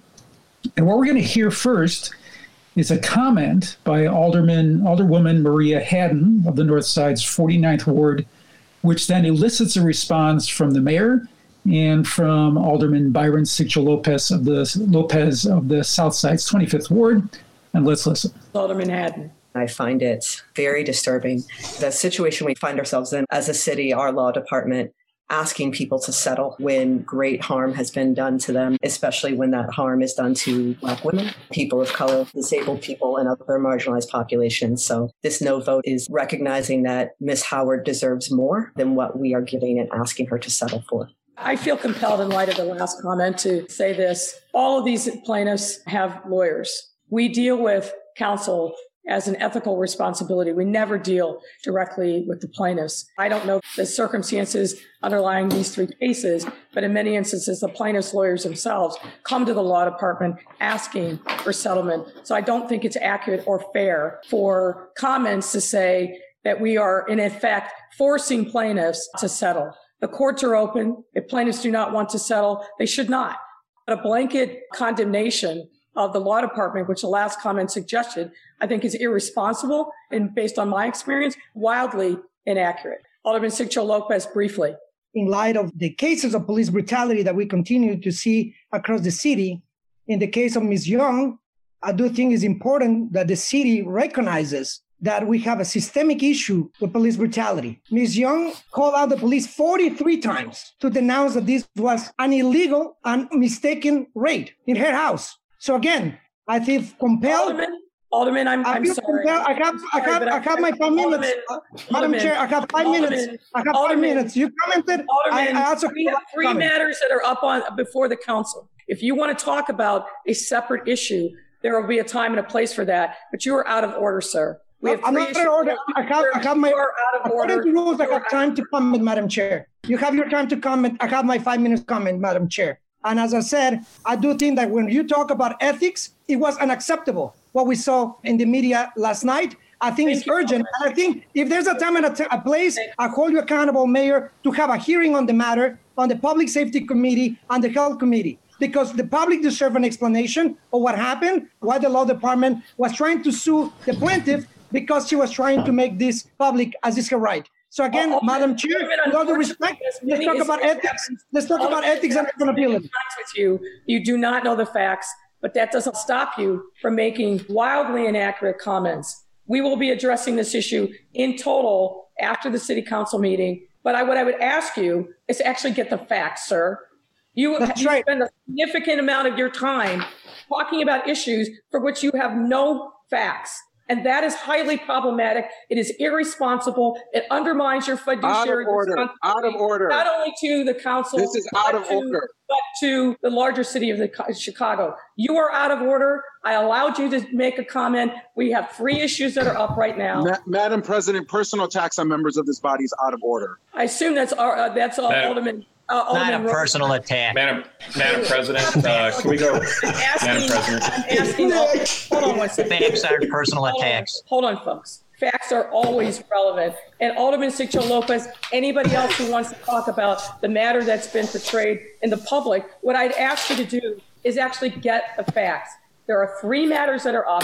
Those are the three matters that we're talking about right now. If anybody else wants to speak on those three matters that are before the body, then I will recognize you. Outside of that, you are out of order. Wow. Wow. That's the first time, I got to say, Dave, Dennis and I have been playing bits of that clip, mainly the main exchange between Byron Sigcho Lopez and the mayor. But to hear the whole thing, and I want to thank you very much for gathering all of it, starting with Maria Haddon's comments, then Mayor Lori Lightfoot's response to Maria Haddon's comments, then Byron Sigcho Lopez's response to Mayor Lightfoot's response, then the back and forth where Carlos Rosa defends Byron, and then Nick Sposato out of nowhere, my man Nick, and that distinctive voice of Nick Sposato, it's not he feels compelled to defend the mayor. What a city council. Folks, when times are gloomy and doomy, and I'm feeling bad because we have an insane tyrant running the country who calls up the Secretary of State of Georgia and says, find the votes I need to win the election I lost, it's always reassuring to know that my beloved Chicago City Council will provide me with a little diversionary entertainment. Nick Sposato rushing to defend the mayor. Nick, you were like Usain Bolt jumping out of those starting gates to defend that mayor. That's not true. Oh, my Lord. That is something else. Ben, you like to talk about the days of Mayor Daley Sr., where he would just simply cut off people's microphone. Yes. That's not happening here at all. No. I mean, so let's give her credit. The evolution of a more tolerant mayor of Chicago from Mayor Daley. And he would cut the microphone off and send in the sergeant of arms. Remember, there's that image of him, 2 sergeants of arms trying to get Dick Simpson, then an independent alderman for the 44th Ward, to sit down. You know, they were always cutting off Len DePray's microphone. And the guy would be yelling. No one could hear him. His fingers would be waving. I think I've said this before, and I'm going to say it again. It's going to be so interesting when the day comes that this body, the city council, is assembled in person again, because I think there's no undoing some of this. So, you know, I have to say, as a frequent visitor to the actual city council chambers, the technical way that they do speaking is that there is a person, a technician, who's up in the gallery, kind of the mezzanine, who is literally like, he has a loft. So that's no window, you know, so he can lean down and look at the floor. And when someone wants to speak, he or she, usually it's a he, activates their microphone. Because otherwise, you know, aldermen are talking among themselves sometimes, so that most of their microphones are off. So they don't actually control their microphones. So, you know, this thing would be very different. Whereas in this video conference environment, they seem to have total control. And then we have the kind of things that we just heard. I love it. And by the way, let me just say this, getting to sort of the merits of the debate. This was Lori Lightfoot before she did the complete full 180 on this issue. People, you really got to know this. You know, because really the credibility of the mayor is on the line on this issue. And when this story broke into the consciousness of Chicago with Dave Savini's report, which actually aired the video. So that's why the parallels to LaQuan McDonald are so clear, because there was not a lot of people knew about either incident, LaQuan McDonald getting shot or AnJeanette Young's house getting raided. But Dave Savini had already done one report on back in November of 2019, in which AnJeanette Young came on the TV and made this accusation. And so making an accusation, which is just your word against the city's, right? And the city is, like, I guess they're blanket denial. Well, this case, or they'll say this case is a matter of litigation, we can't comment, is one thing. But actually seeing the raid is another thing. And so Lori Lightfoot spent about 3 days or 2 days still in that attack mode of, we don't concede that what she's saying is the truth. This matter is being adjudicated or litigated, so we can't really comment on it. And then calling everybody from Gregory Pratt of the Chicago Tribune to Byron Sixto Lopez of the City Council, and even Maria Haddon there, just out of ignorant of the facts. You know what I mean? Like counter-punching everybody. And then, like within a day of this City Council meeting, she had completely transformed. The PR people got to her and go, Mayor, you look terrible. And in a way, she kind of set herself up there with Haddon by chastising Haddon about, you know, everybody's got their day in court, lady, you know? Yeah, your blatant condemnation is inaccurate of the law department. And let me remind you, ladies and gentlemen, of the jury. It's just feeling so illegal. Ladies and gentlemen of the jury, let me tell you, the same mayor who on that city council meeting told Haddon, defended the law department, in the face of criticism from Maria Haddon, and said, your blatant condemnation of the law department is inaccurate. That same mayor would insist on the firing of the corporation counsel for about 2 days. You talk about a flip-flop. They make fun of me, Dave. I'm brutalized on my own show for flip-flopping repeatedly on the issue of whether Michael Madigan should step down as Speaker of the House. Flexibility, Ben. Flexibility. We even have a sound effect for it. Well, here's Mayor Lori Lightfoot on the issue of the law department. I love him. Don't say anything bad about him. Fire him. Take his car. Leave Chicago. That's some. She is flexible. You're right. I thought it was a great gymnast. I thought it would. Whoa! What a flip in the air! Unbelievable. Will she nail the landing, though? That's the question. Yes. Well, I don't know. Yeah, good. She's still somewhere in the air flipping and waiting to see. But that'd be amazing. Where she defends the law department to Maria Hatton and chastises her for a blanket condemnation of the law department a day before she throws the law department, the corporation counsel, her hand-picked corporation counsel, I might add, Mark Flessner, the pride and joy of Naperville, under a bus. It's pretty nimble. Yes, I would say it's pretty nimble. So that's all I've got for the December 16 meeting. And so more in this vein, what happened the following week was, as I said earlier, a joint hearing of the Health and Human Relations Committee and the Public Safety Committee to get the facts around what happened with Ms. AnJeanette Young and this botched police raid. And I want to, Dennis, we're going to do Vasquez next, because this follows on to the point that we were just talking about around the law department. So this December 22 meeting was 8 hours long, where aldermen quizzed in 2 rounds. They each got to go around, the questioning aldermen, to various members of the administration, namely police department, Civilian Office of Police Accountability, even the Cook County State's Attorney's Office, which is not part of the administration. All these people were arraigned before the joint hearing.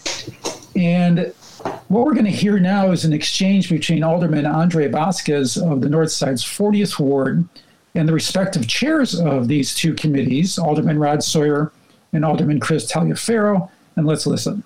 Alderman Andre Vasquez. Is anyone here representing the Department of Law or the mayor's team? From the Corporation Counsel's office? Doesn't appear so, Alderman. Okay. I appreciate that. I just wanted to ask, because that's part of my point, with due respect to the committees being joined. The fact that the scope of what this conversation is limited to only the search warrants, when we've had failures from the mayor's team in order to getting the information to her, when we've had failures from the Department of Law in not only trying to put fiduciary responsibility over civil rights of people and being able to stop FOIAs and stop the media from getting information. The fact that those two components of this whole problem aren't here, I'm curious as to whether there's a plan at all to convene a committee hearing to discuss those two components, because those are separate from everything here. And we're trying to talk about the fulsome matter of the incident. Has there been discussions as far as getting that going forward?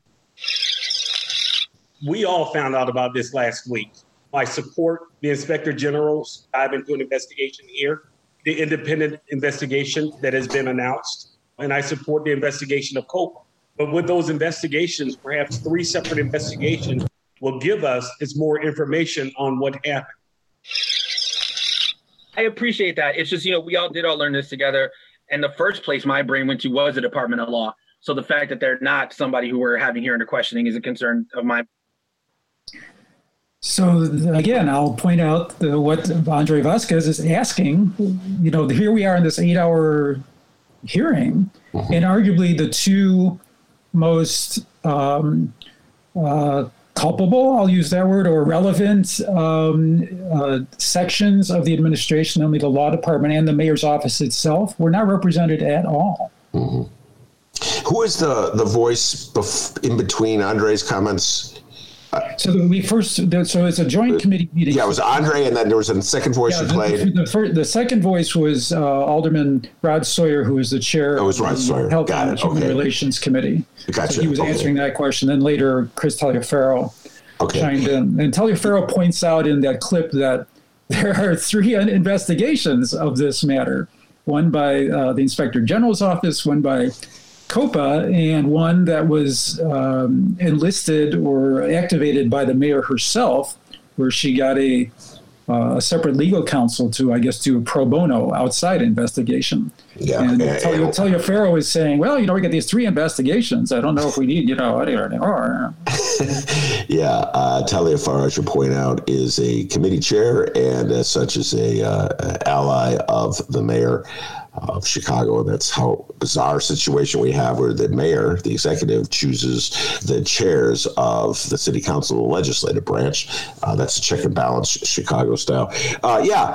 Dave, I think Andre was making a very good point. Andre Vasquez, Alderman of the 40th Ward, is making a very good point that the most pertinent aspect of this whole fallout over AnJeanette Young has to do with the law department, has to do with the decision by the law department to play hardball with AnJeanette Young over this raid. That's the part that's most directly related to something that Lori Lightfoot did. As Lori Lightfoot points out time and time again, the actual raid occurred in February of 2019 before she was elected mayor. She makes a point of that, right, Dave? She points out all the time, I was not the mayor. In other words, you can't hold me accountable or responsible. Fair enough. But the two ensuing years, or the 1 year and a half of hardball litigation by the law department, is something that she has to address. And she started off by saying, like, she was unaware of it. That was her initial claim, that she was unaware that of the lawsuit's existence. She was unaware of the controversial raid. And furthermore, she could comment no more about it because it was a matter of litigation. That was her initial response. We have subsequently learned that she was alerted by the law department about the existence of the raid. She was alerted that it was a very controversial and disturbing raid. She was alerted that there was a lawsuit. She knew about it. So now the issue is, well, why didn't you tell us that on Tuesday the 15th? And so you're right. Having a discussion, I mean, Andre's right. Having a discussion where you bring in the state's attorney, where you bring in the police department, is utterly irrelevant to the issue at hand, which is, what did the mayor know? When did she know it? And was the law department acting independently of her?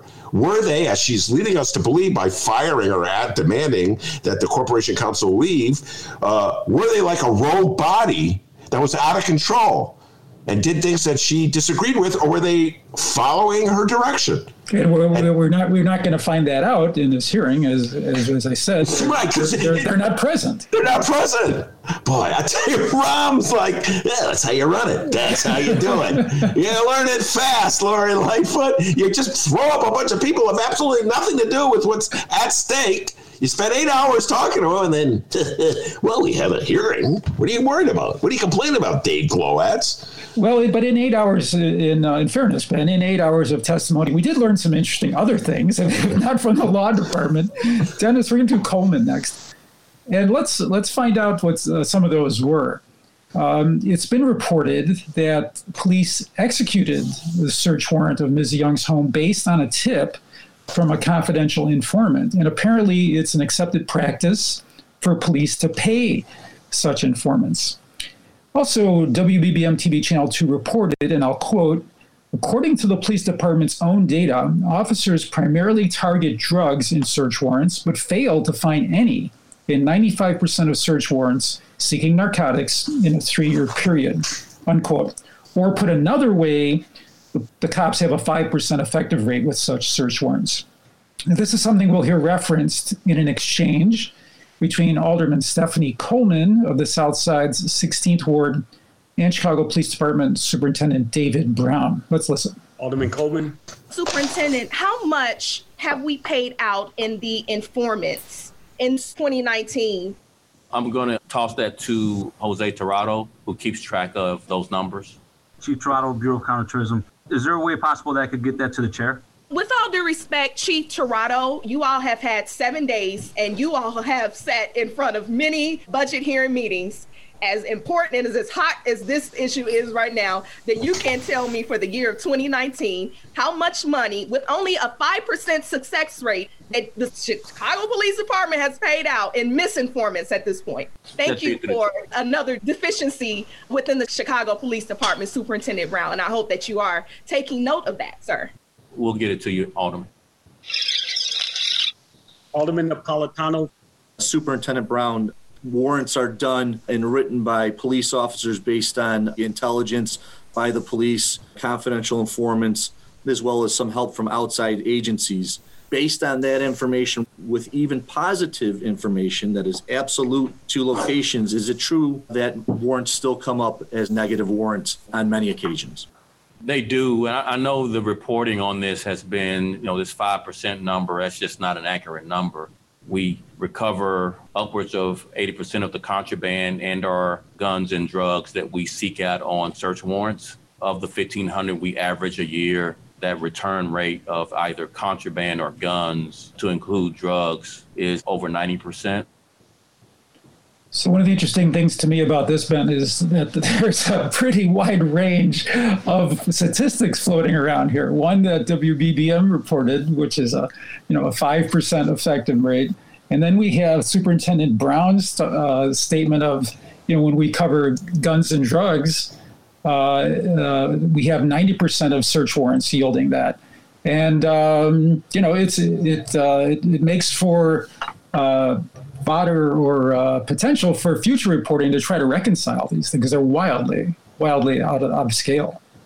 Yeah, there's a big gap between 5% and 80 to 90%. And when I was listening to that, that's, by the way, 101 in Chicago. Just throw a bunch of numbers at people. That's how they get away with the TIF program. Just throw a bunch of stuff at them. Chicagoans will lose interest soon enough.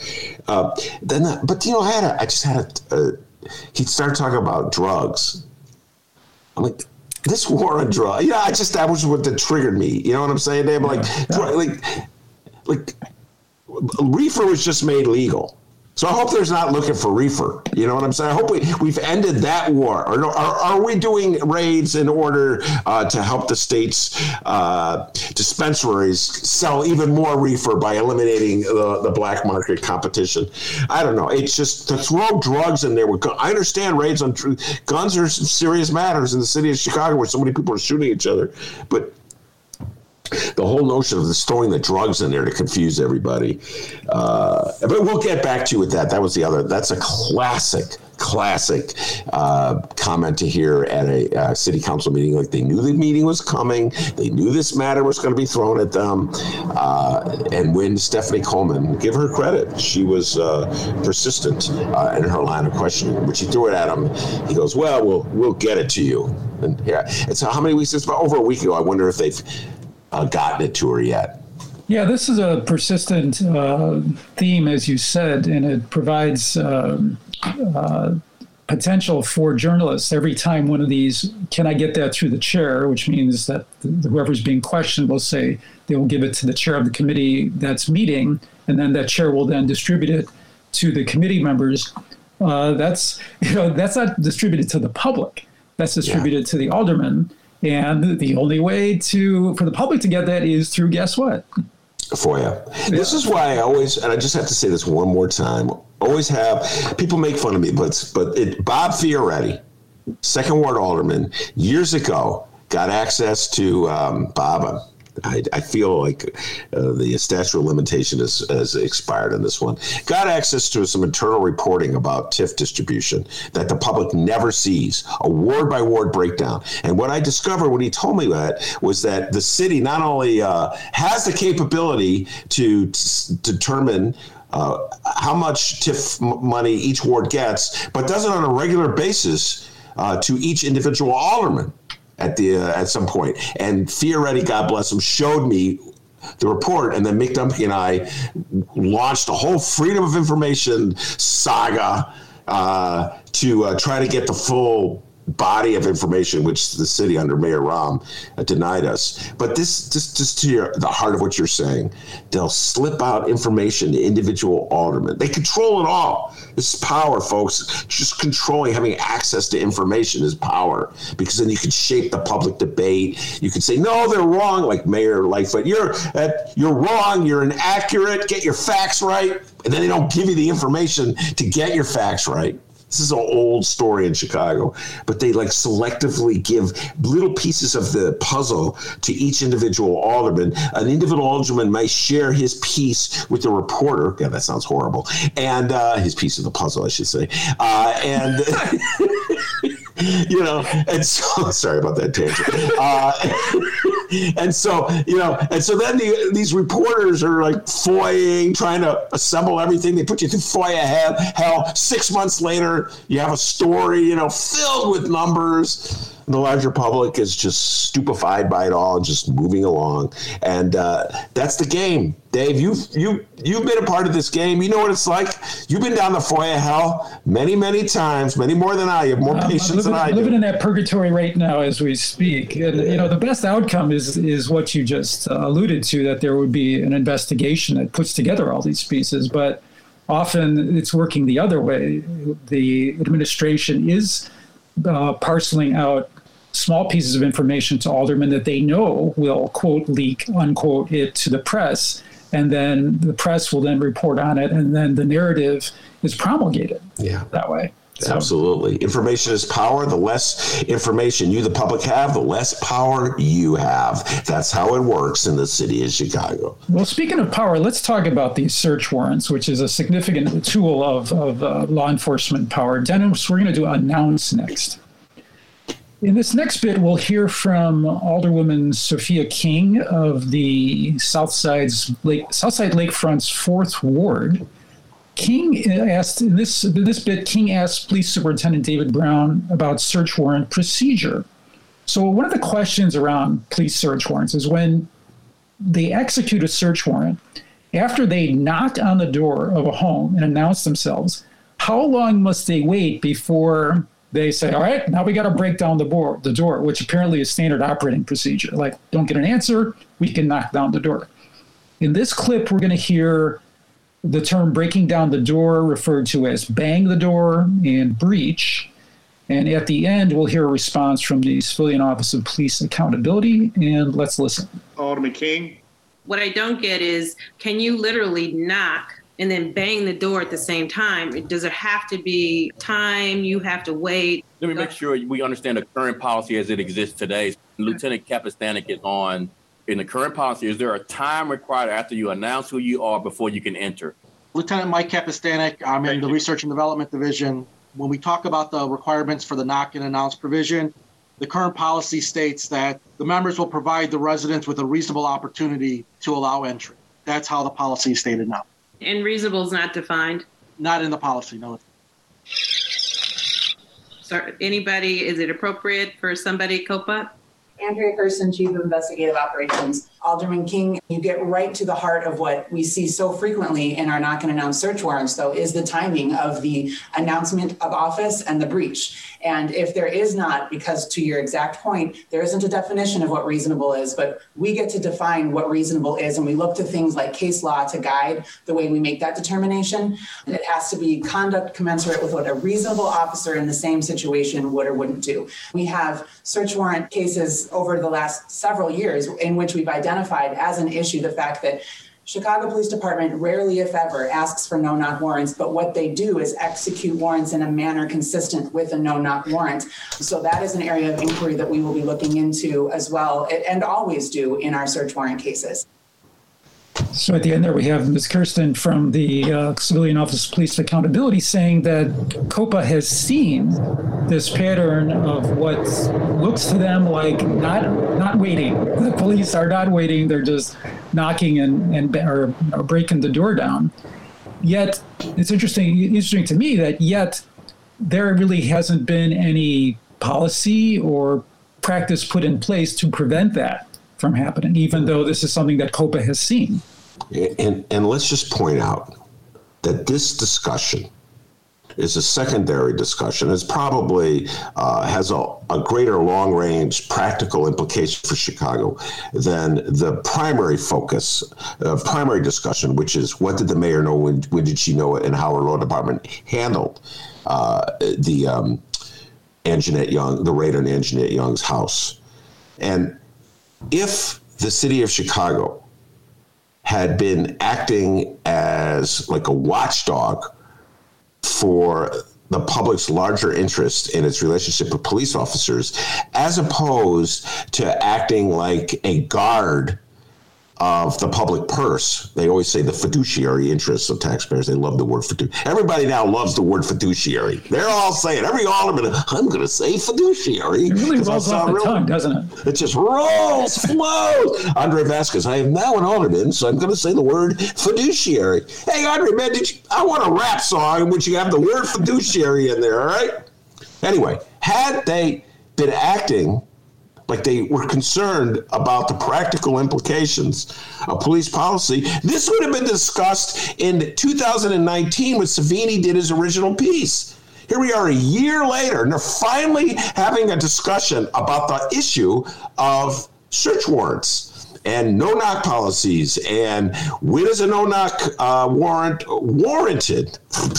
How long should you wait before you knock down the door? And do we just knock down the door anyway, even without the no-knock warrants? So these are matters, very practical policing matters. Is it too much of a restraint to put on police officers to require them to give the people inside a house time to flush the evidence down the toilet or et cetera? I don't know. Everybody's got to have their say. It's an investigation. The police department can make it say. Alderman Napolitano can defend the police department. Ray Lowe can defend the police.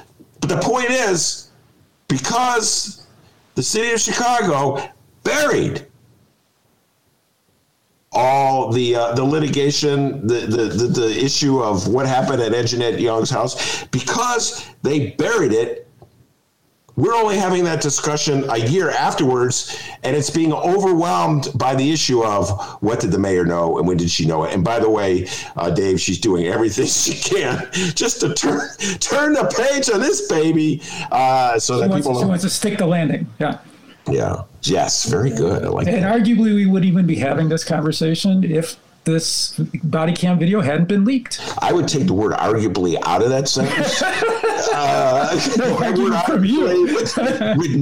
Is not necessary. We would not. Let's give a shout out to Dave Savini. We would not be having this conversation at all if Savini hadn't obtained that video from the lawyer. Turns out he got it from the lawyer. And the city, their response to Savini airing the video was not to say, "Oh my God, we're shocked that this video was it displays this horrific violation of AnJeanette Young's rights." No, their response was, "How dare you violate the judge's order not to release the video? We're going to have sanctions against you." What a city. Chicago, it's like a warm, lovely, loving town that really cares about its people. And it's so perfect. Shut up. We're going to take your car. We're going to throw you in jail. What a city. So we jaded longtime journalists can see this sort of thing happening, history repeating itself over and over again. And it's interesting, Dennis, we're going to do a report next. It's interesting, I think, to look at it from a perspective of someone new to the city, but is thrust right into the middle of it. And the person I'm talking about is the police superintendent, David Brown, who started on the job less than a year ago. And the spin we're going to hear next is Brown talking about what happened after the raid, the AnJeanette Young home raid. And we'll hear Northside Alderman Rosanna Rodriguez Sanchez of the 33rd Ward and the Northside's Harry Osterman of the 48th Ward question Superintendent Brown, and let's listen. Alderman Rodriguez Sanchez. CPD policy requires department members to report misconduct by other members. Did that occur in this case?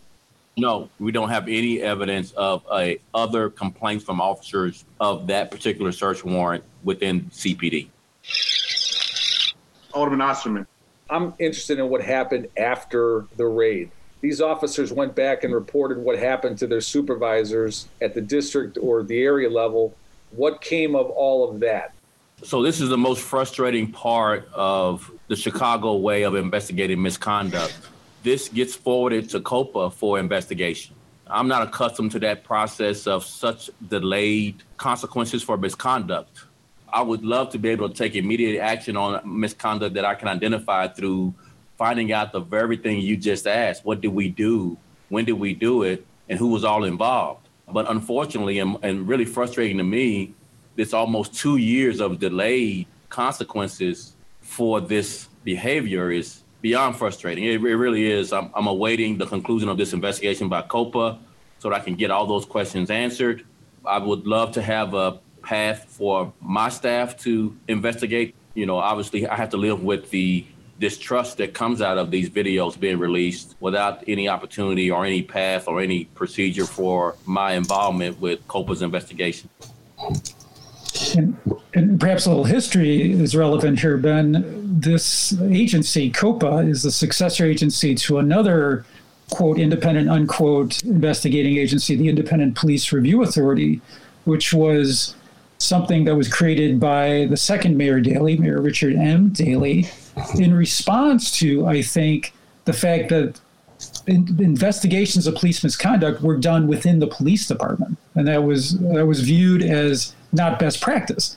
So here we have, coming full circle, we have Superintendent Brown saying, well, you know, my hands are tied in terms of discipline or doing something internally because I don't have responsibility for this investigation. I can't do nothing until that investigation is complete. Well, let me just point something else out. Police are being thrown under the bus here. And I have no idea. Brown, I think, is from Houston. I have no idea what they do in Houston. Dallas, okay. Houston, Dallas, what's the difference? Those Texans are going to be sending messages, right? Dennis, I can see him coming in right this moment. It's just Texas. So I have no idea how they do it in Dallas, okay? I don't know how they do it in New York or Atlanta or Cleveland or San Francisco, etc. I do know this. If the city of Chicago cared about what happened to AnJeanette Young, they had plenty of evidence that there was mistreatment. They have plenty of evidence that there was abuse. Mayor Lori Lightfoot herself knew about it in November of 2019.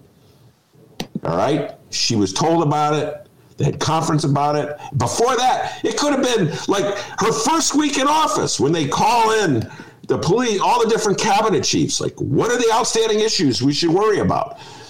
Madam Mayor, there's this issue about this horrific raid. She could have known about it. She did know about it. And the city did nothing about it. So they want to throw COPA under a bus. They want to throw police officers under a bus. They knew about it. And they fought like hell to keep Savini from publicizing it. So we'd still be in the dark about it. It'd still be AnJeanette Young's word against everybody else's. Arguably. I tell you what, youngsters, that's how you do it. You want to make a star of journalism, you go, allegedly, arguably. Reportedly.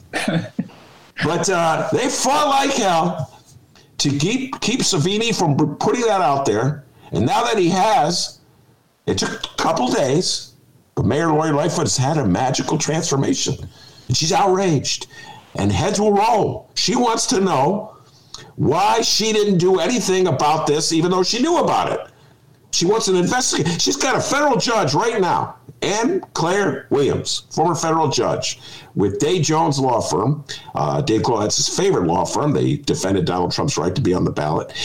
She's got a former federal judge investigating what she knew and when she knew it.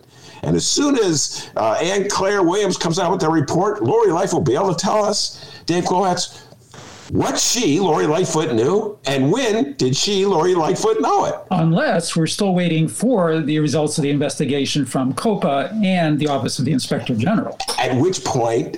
they'll say, we can't release this till we get those other investigations. You know what? That's true. And so I'm just wondering something. Ann Claire Williams, this federal judge, is basically going to do an investigation of what's in Lori Lightfoot's brain. Will she have to file a FOIA request for that? I want to see what's in your brain. Why didn't you act on November 19th when they told you about this? And because Judge Williams is not part of any city agency, the stuff that she does is not FOIAble. In other words, the Freedom of Information Act request is not valid for a city agency. What a joke.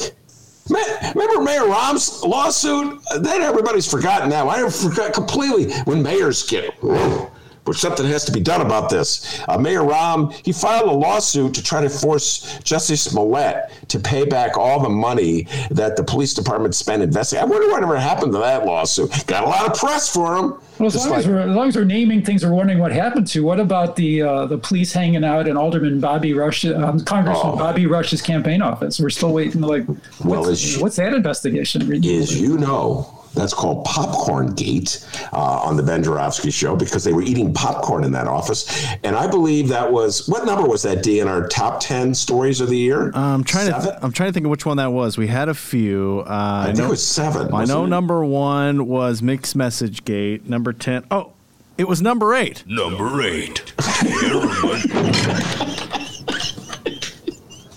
So we still don't know what happened there. No, we don't. It's like, we're going to get to the bottom of that. Yeah, get to the bottom of it. Yeah. That's a long bottom. What do you think we'll get to the bottom?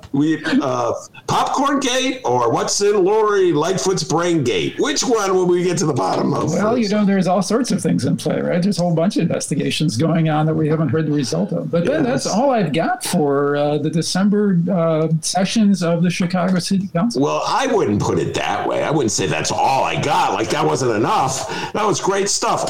Studio audience, can we have a round of applause for young Dave Glowacz, please? Yay. That was an outstanding job, as always, man. His name is Dave Glowacz, and before you walk out that door, like Gloria Gaynor, it's all the information people need to know to follow the good work that you do, Dave. If you'd like to hear more investigations of this sort, or information about the Chicago City Council and other aspects of Chicago government, you can find it at the Inside Chicago Government website. That's chigov.com. On Facebook, that's facebook.com/InsideGov. That's Inside GOV. And on Twitter, you can follow at CHIGOVT. Also, there'll be more audio from these 2 city council sessions available on my podcast for December of 2020. Very good, Dave Glowacz. Excellent job, as always. And one day, we'll have to bring back a Mr. Bike segment, probably. By the way, I just have to say something that you were right. I was just quoting you to my wife, because I do, as you know, I do walking at night. And that was you I saw. Yeah, it was me. It's one guy. Just one guy. And every now and then there's a dog walker, but it's mostly me. He thought it was a polar bear at first. Yes, a polar bear. Oh, God, I haven't seen the sun in about 20 years. Anyway, I follow your advice, and this is something that Dave told me many years ago, that even in Chicago, where it snows and it's icy, we have terrible winters, the streets are probably the safest place to ride a bike, because they're so warm, there's so much salt put on them that the ice and snow melts. We haven't had a whole bunch of ice or snow, but I've been following your advice, and at night I walk down the streets. I go... I walk down one-way street. So if the traffic goes north, I walk south on that street, and it is remarkably free of ice. So one more time, Dave Glowacz knows bicycling in the city of Chicago. It's the 5-to-1 rule. For every 1 snowflake that falls on major streets, the city throws 5 grains of salt on it. Yes, and that also protects pedestrians like myself. All right, Dave Glowacz, thank you very much. We'll bring you back next, I guess it'll be in February, to discuss what goes down at the January meeting, correct? The next meeting of the Chicago City Council is January 27th, so quite a ways off. Quite a ways, all right. Hup, hup, hup. Do some sit-ups and get ready for that meeting, all right? Thanks for having me, guys. Appreciate it. It's always a blast. That's the great Dave Glowacz, Inside Chicago Government, doing an outstanding job, as he always does. D, you got any updates before we head out that door? And you don't have to do sit-ups. You can just, get that audio and come on board. No workout required. He's right now doing some push-ups, D. That was funny. He was talking about snowflakes, had a snowflake update. I was thinking, what? Snowflake? But he was talking about actual snowflakes, not like, Yes, not actually, not the wimpy liberal snowflakes. Yes. Although I would argue that the conservatives are bigger snowflakes than liberals. Oh, yeah. You may have a point there, especially this last month and a half or so after the election. Ooh, looking a little snowflakey there, right-wingers. Just saying. Yeah, you really are. We lost. Let us win.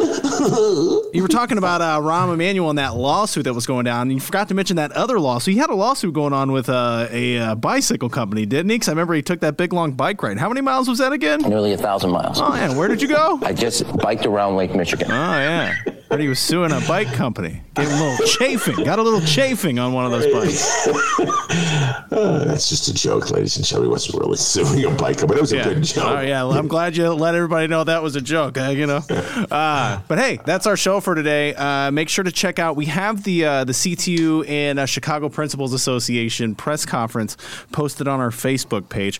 We played just a little bit of Troy LaRaviere, and there was more from Stacey Davis Gates as well. Troy gave one hell of a speech. We played a bit of it, and there's so much more of it. Go check it out on our Facebook page at Benny J Show, BENNY, the letter J Show. You can send us an email, by the way, too. Let us know what you thought of that speech, or you could just say hey or Happy New Year, whatever you want to do. BennyJShow@gmail.com. And yeah, guys, we still got a phone number. What? You got something you want to say? I was just going to say, Babs, I hadn't heard from him in a while. Yeah. One of our listeners, Babs, he wrote a very funny thing on Facebook. Did you see that thing about he deciphered a song? Yeah. No, I reached out to Bab because I was wondering about old Babbers, and I reached out to him, and apparently he got the hell out of Chicago. Now he's in California. Man, but he apparently still listens to the show because he took the deep dive of deciphering Ben Jarofsky. I was trying to remember a song, and I just had bits and pieces of the lyrics. And apparently, Bab has been listening to me for so long, like it took a trip. You know, I always talk about taking a trip into MAGA's brain or to Donald Trump's brain. He took a trip into my brain. There's a piece of pizza going around that one. There's a cinnamon bagel. We're going to go around that one. A lot of fried chicken in this room. And then he discovered the truth. Funny stuff on that. I got to give you credit, Babs. I was laughing out loud. Guys, we encourage all of you, every single one of you listening, to be like Babs and become oddly obsessed with this program, okay? So much content for you to download at the Chicago Reader website and wherever you download your favorite podcasts. Over 800 episodes of this program, all right? And we're going to keep on going, all right, in 2021.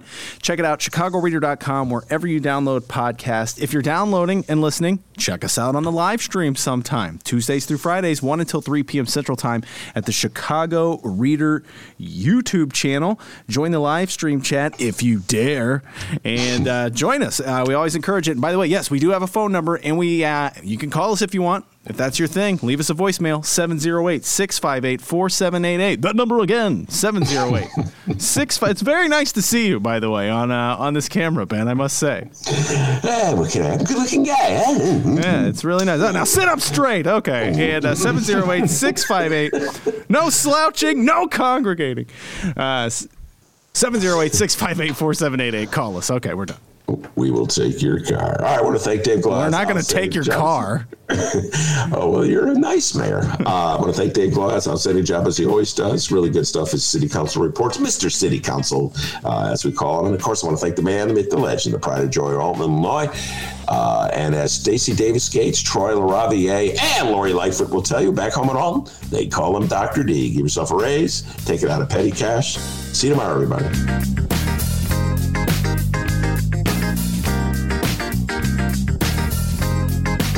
Nearly 1,000 miles.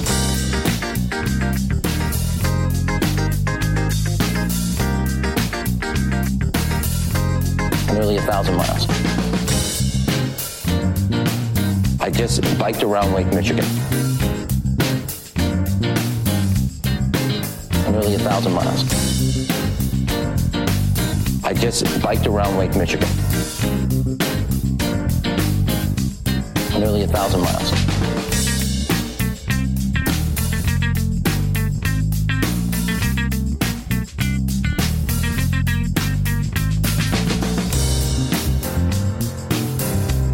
I just biked around Lake Michigan.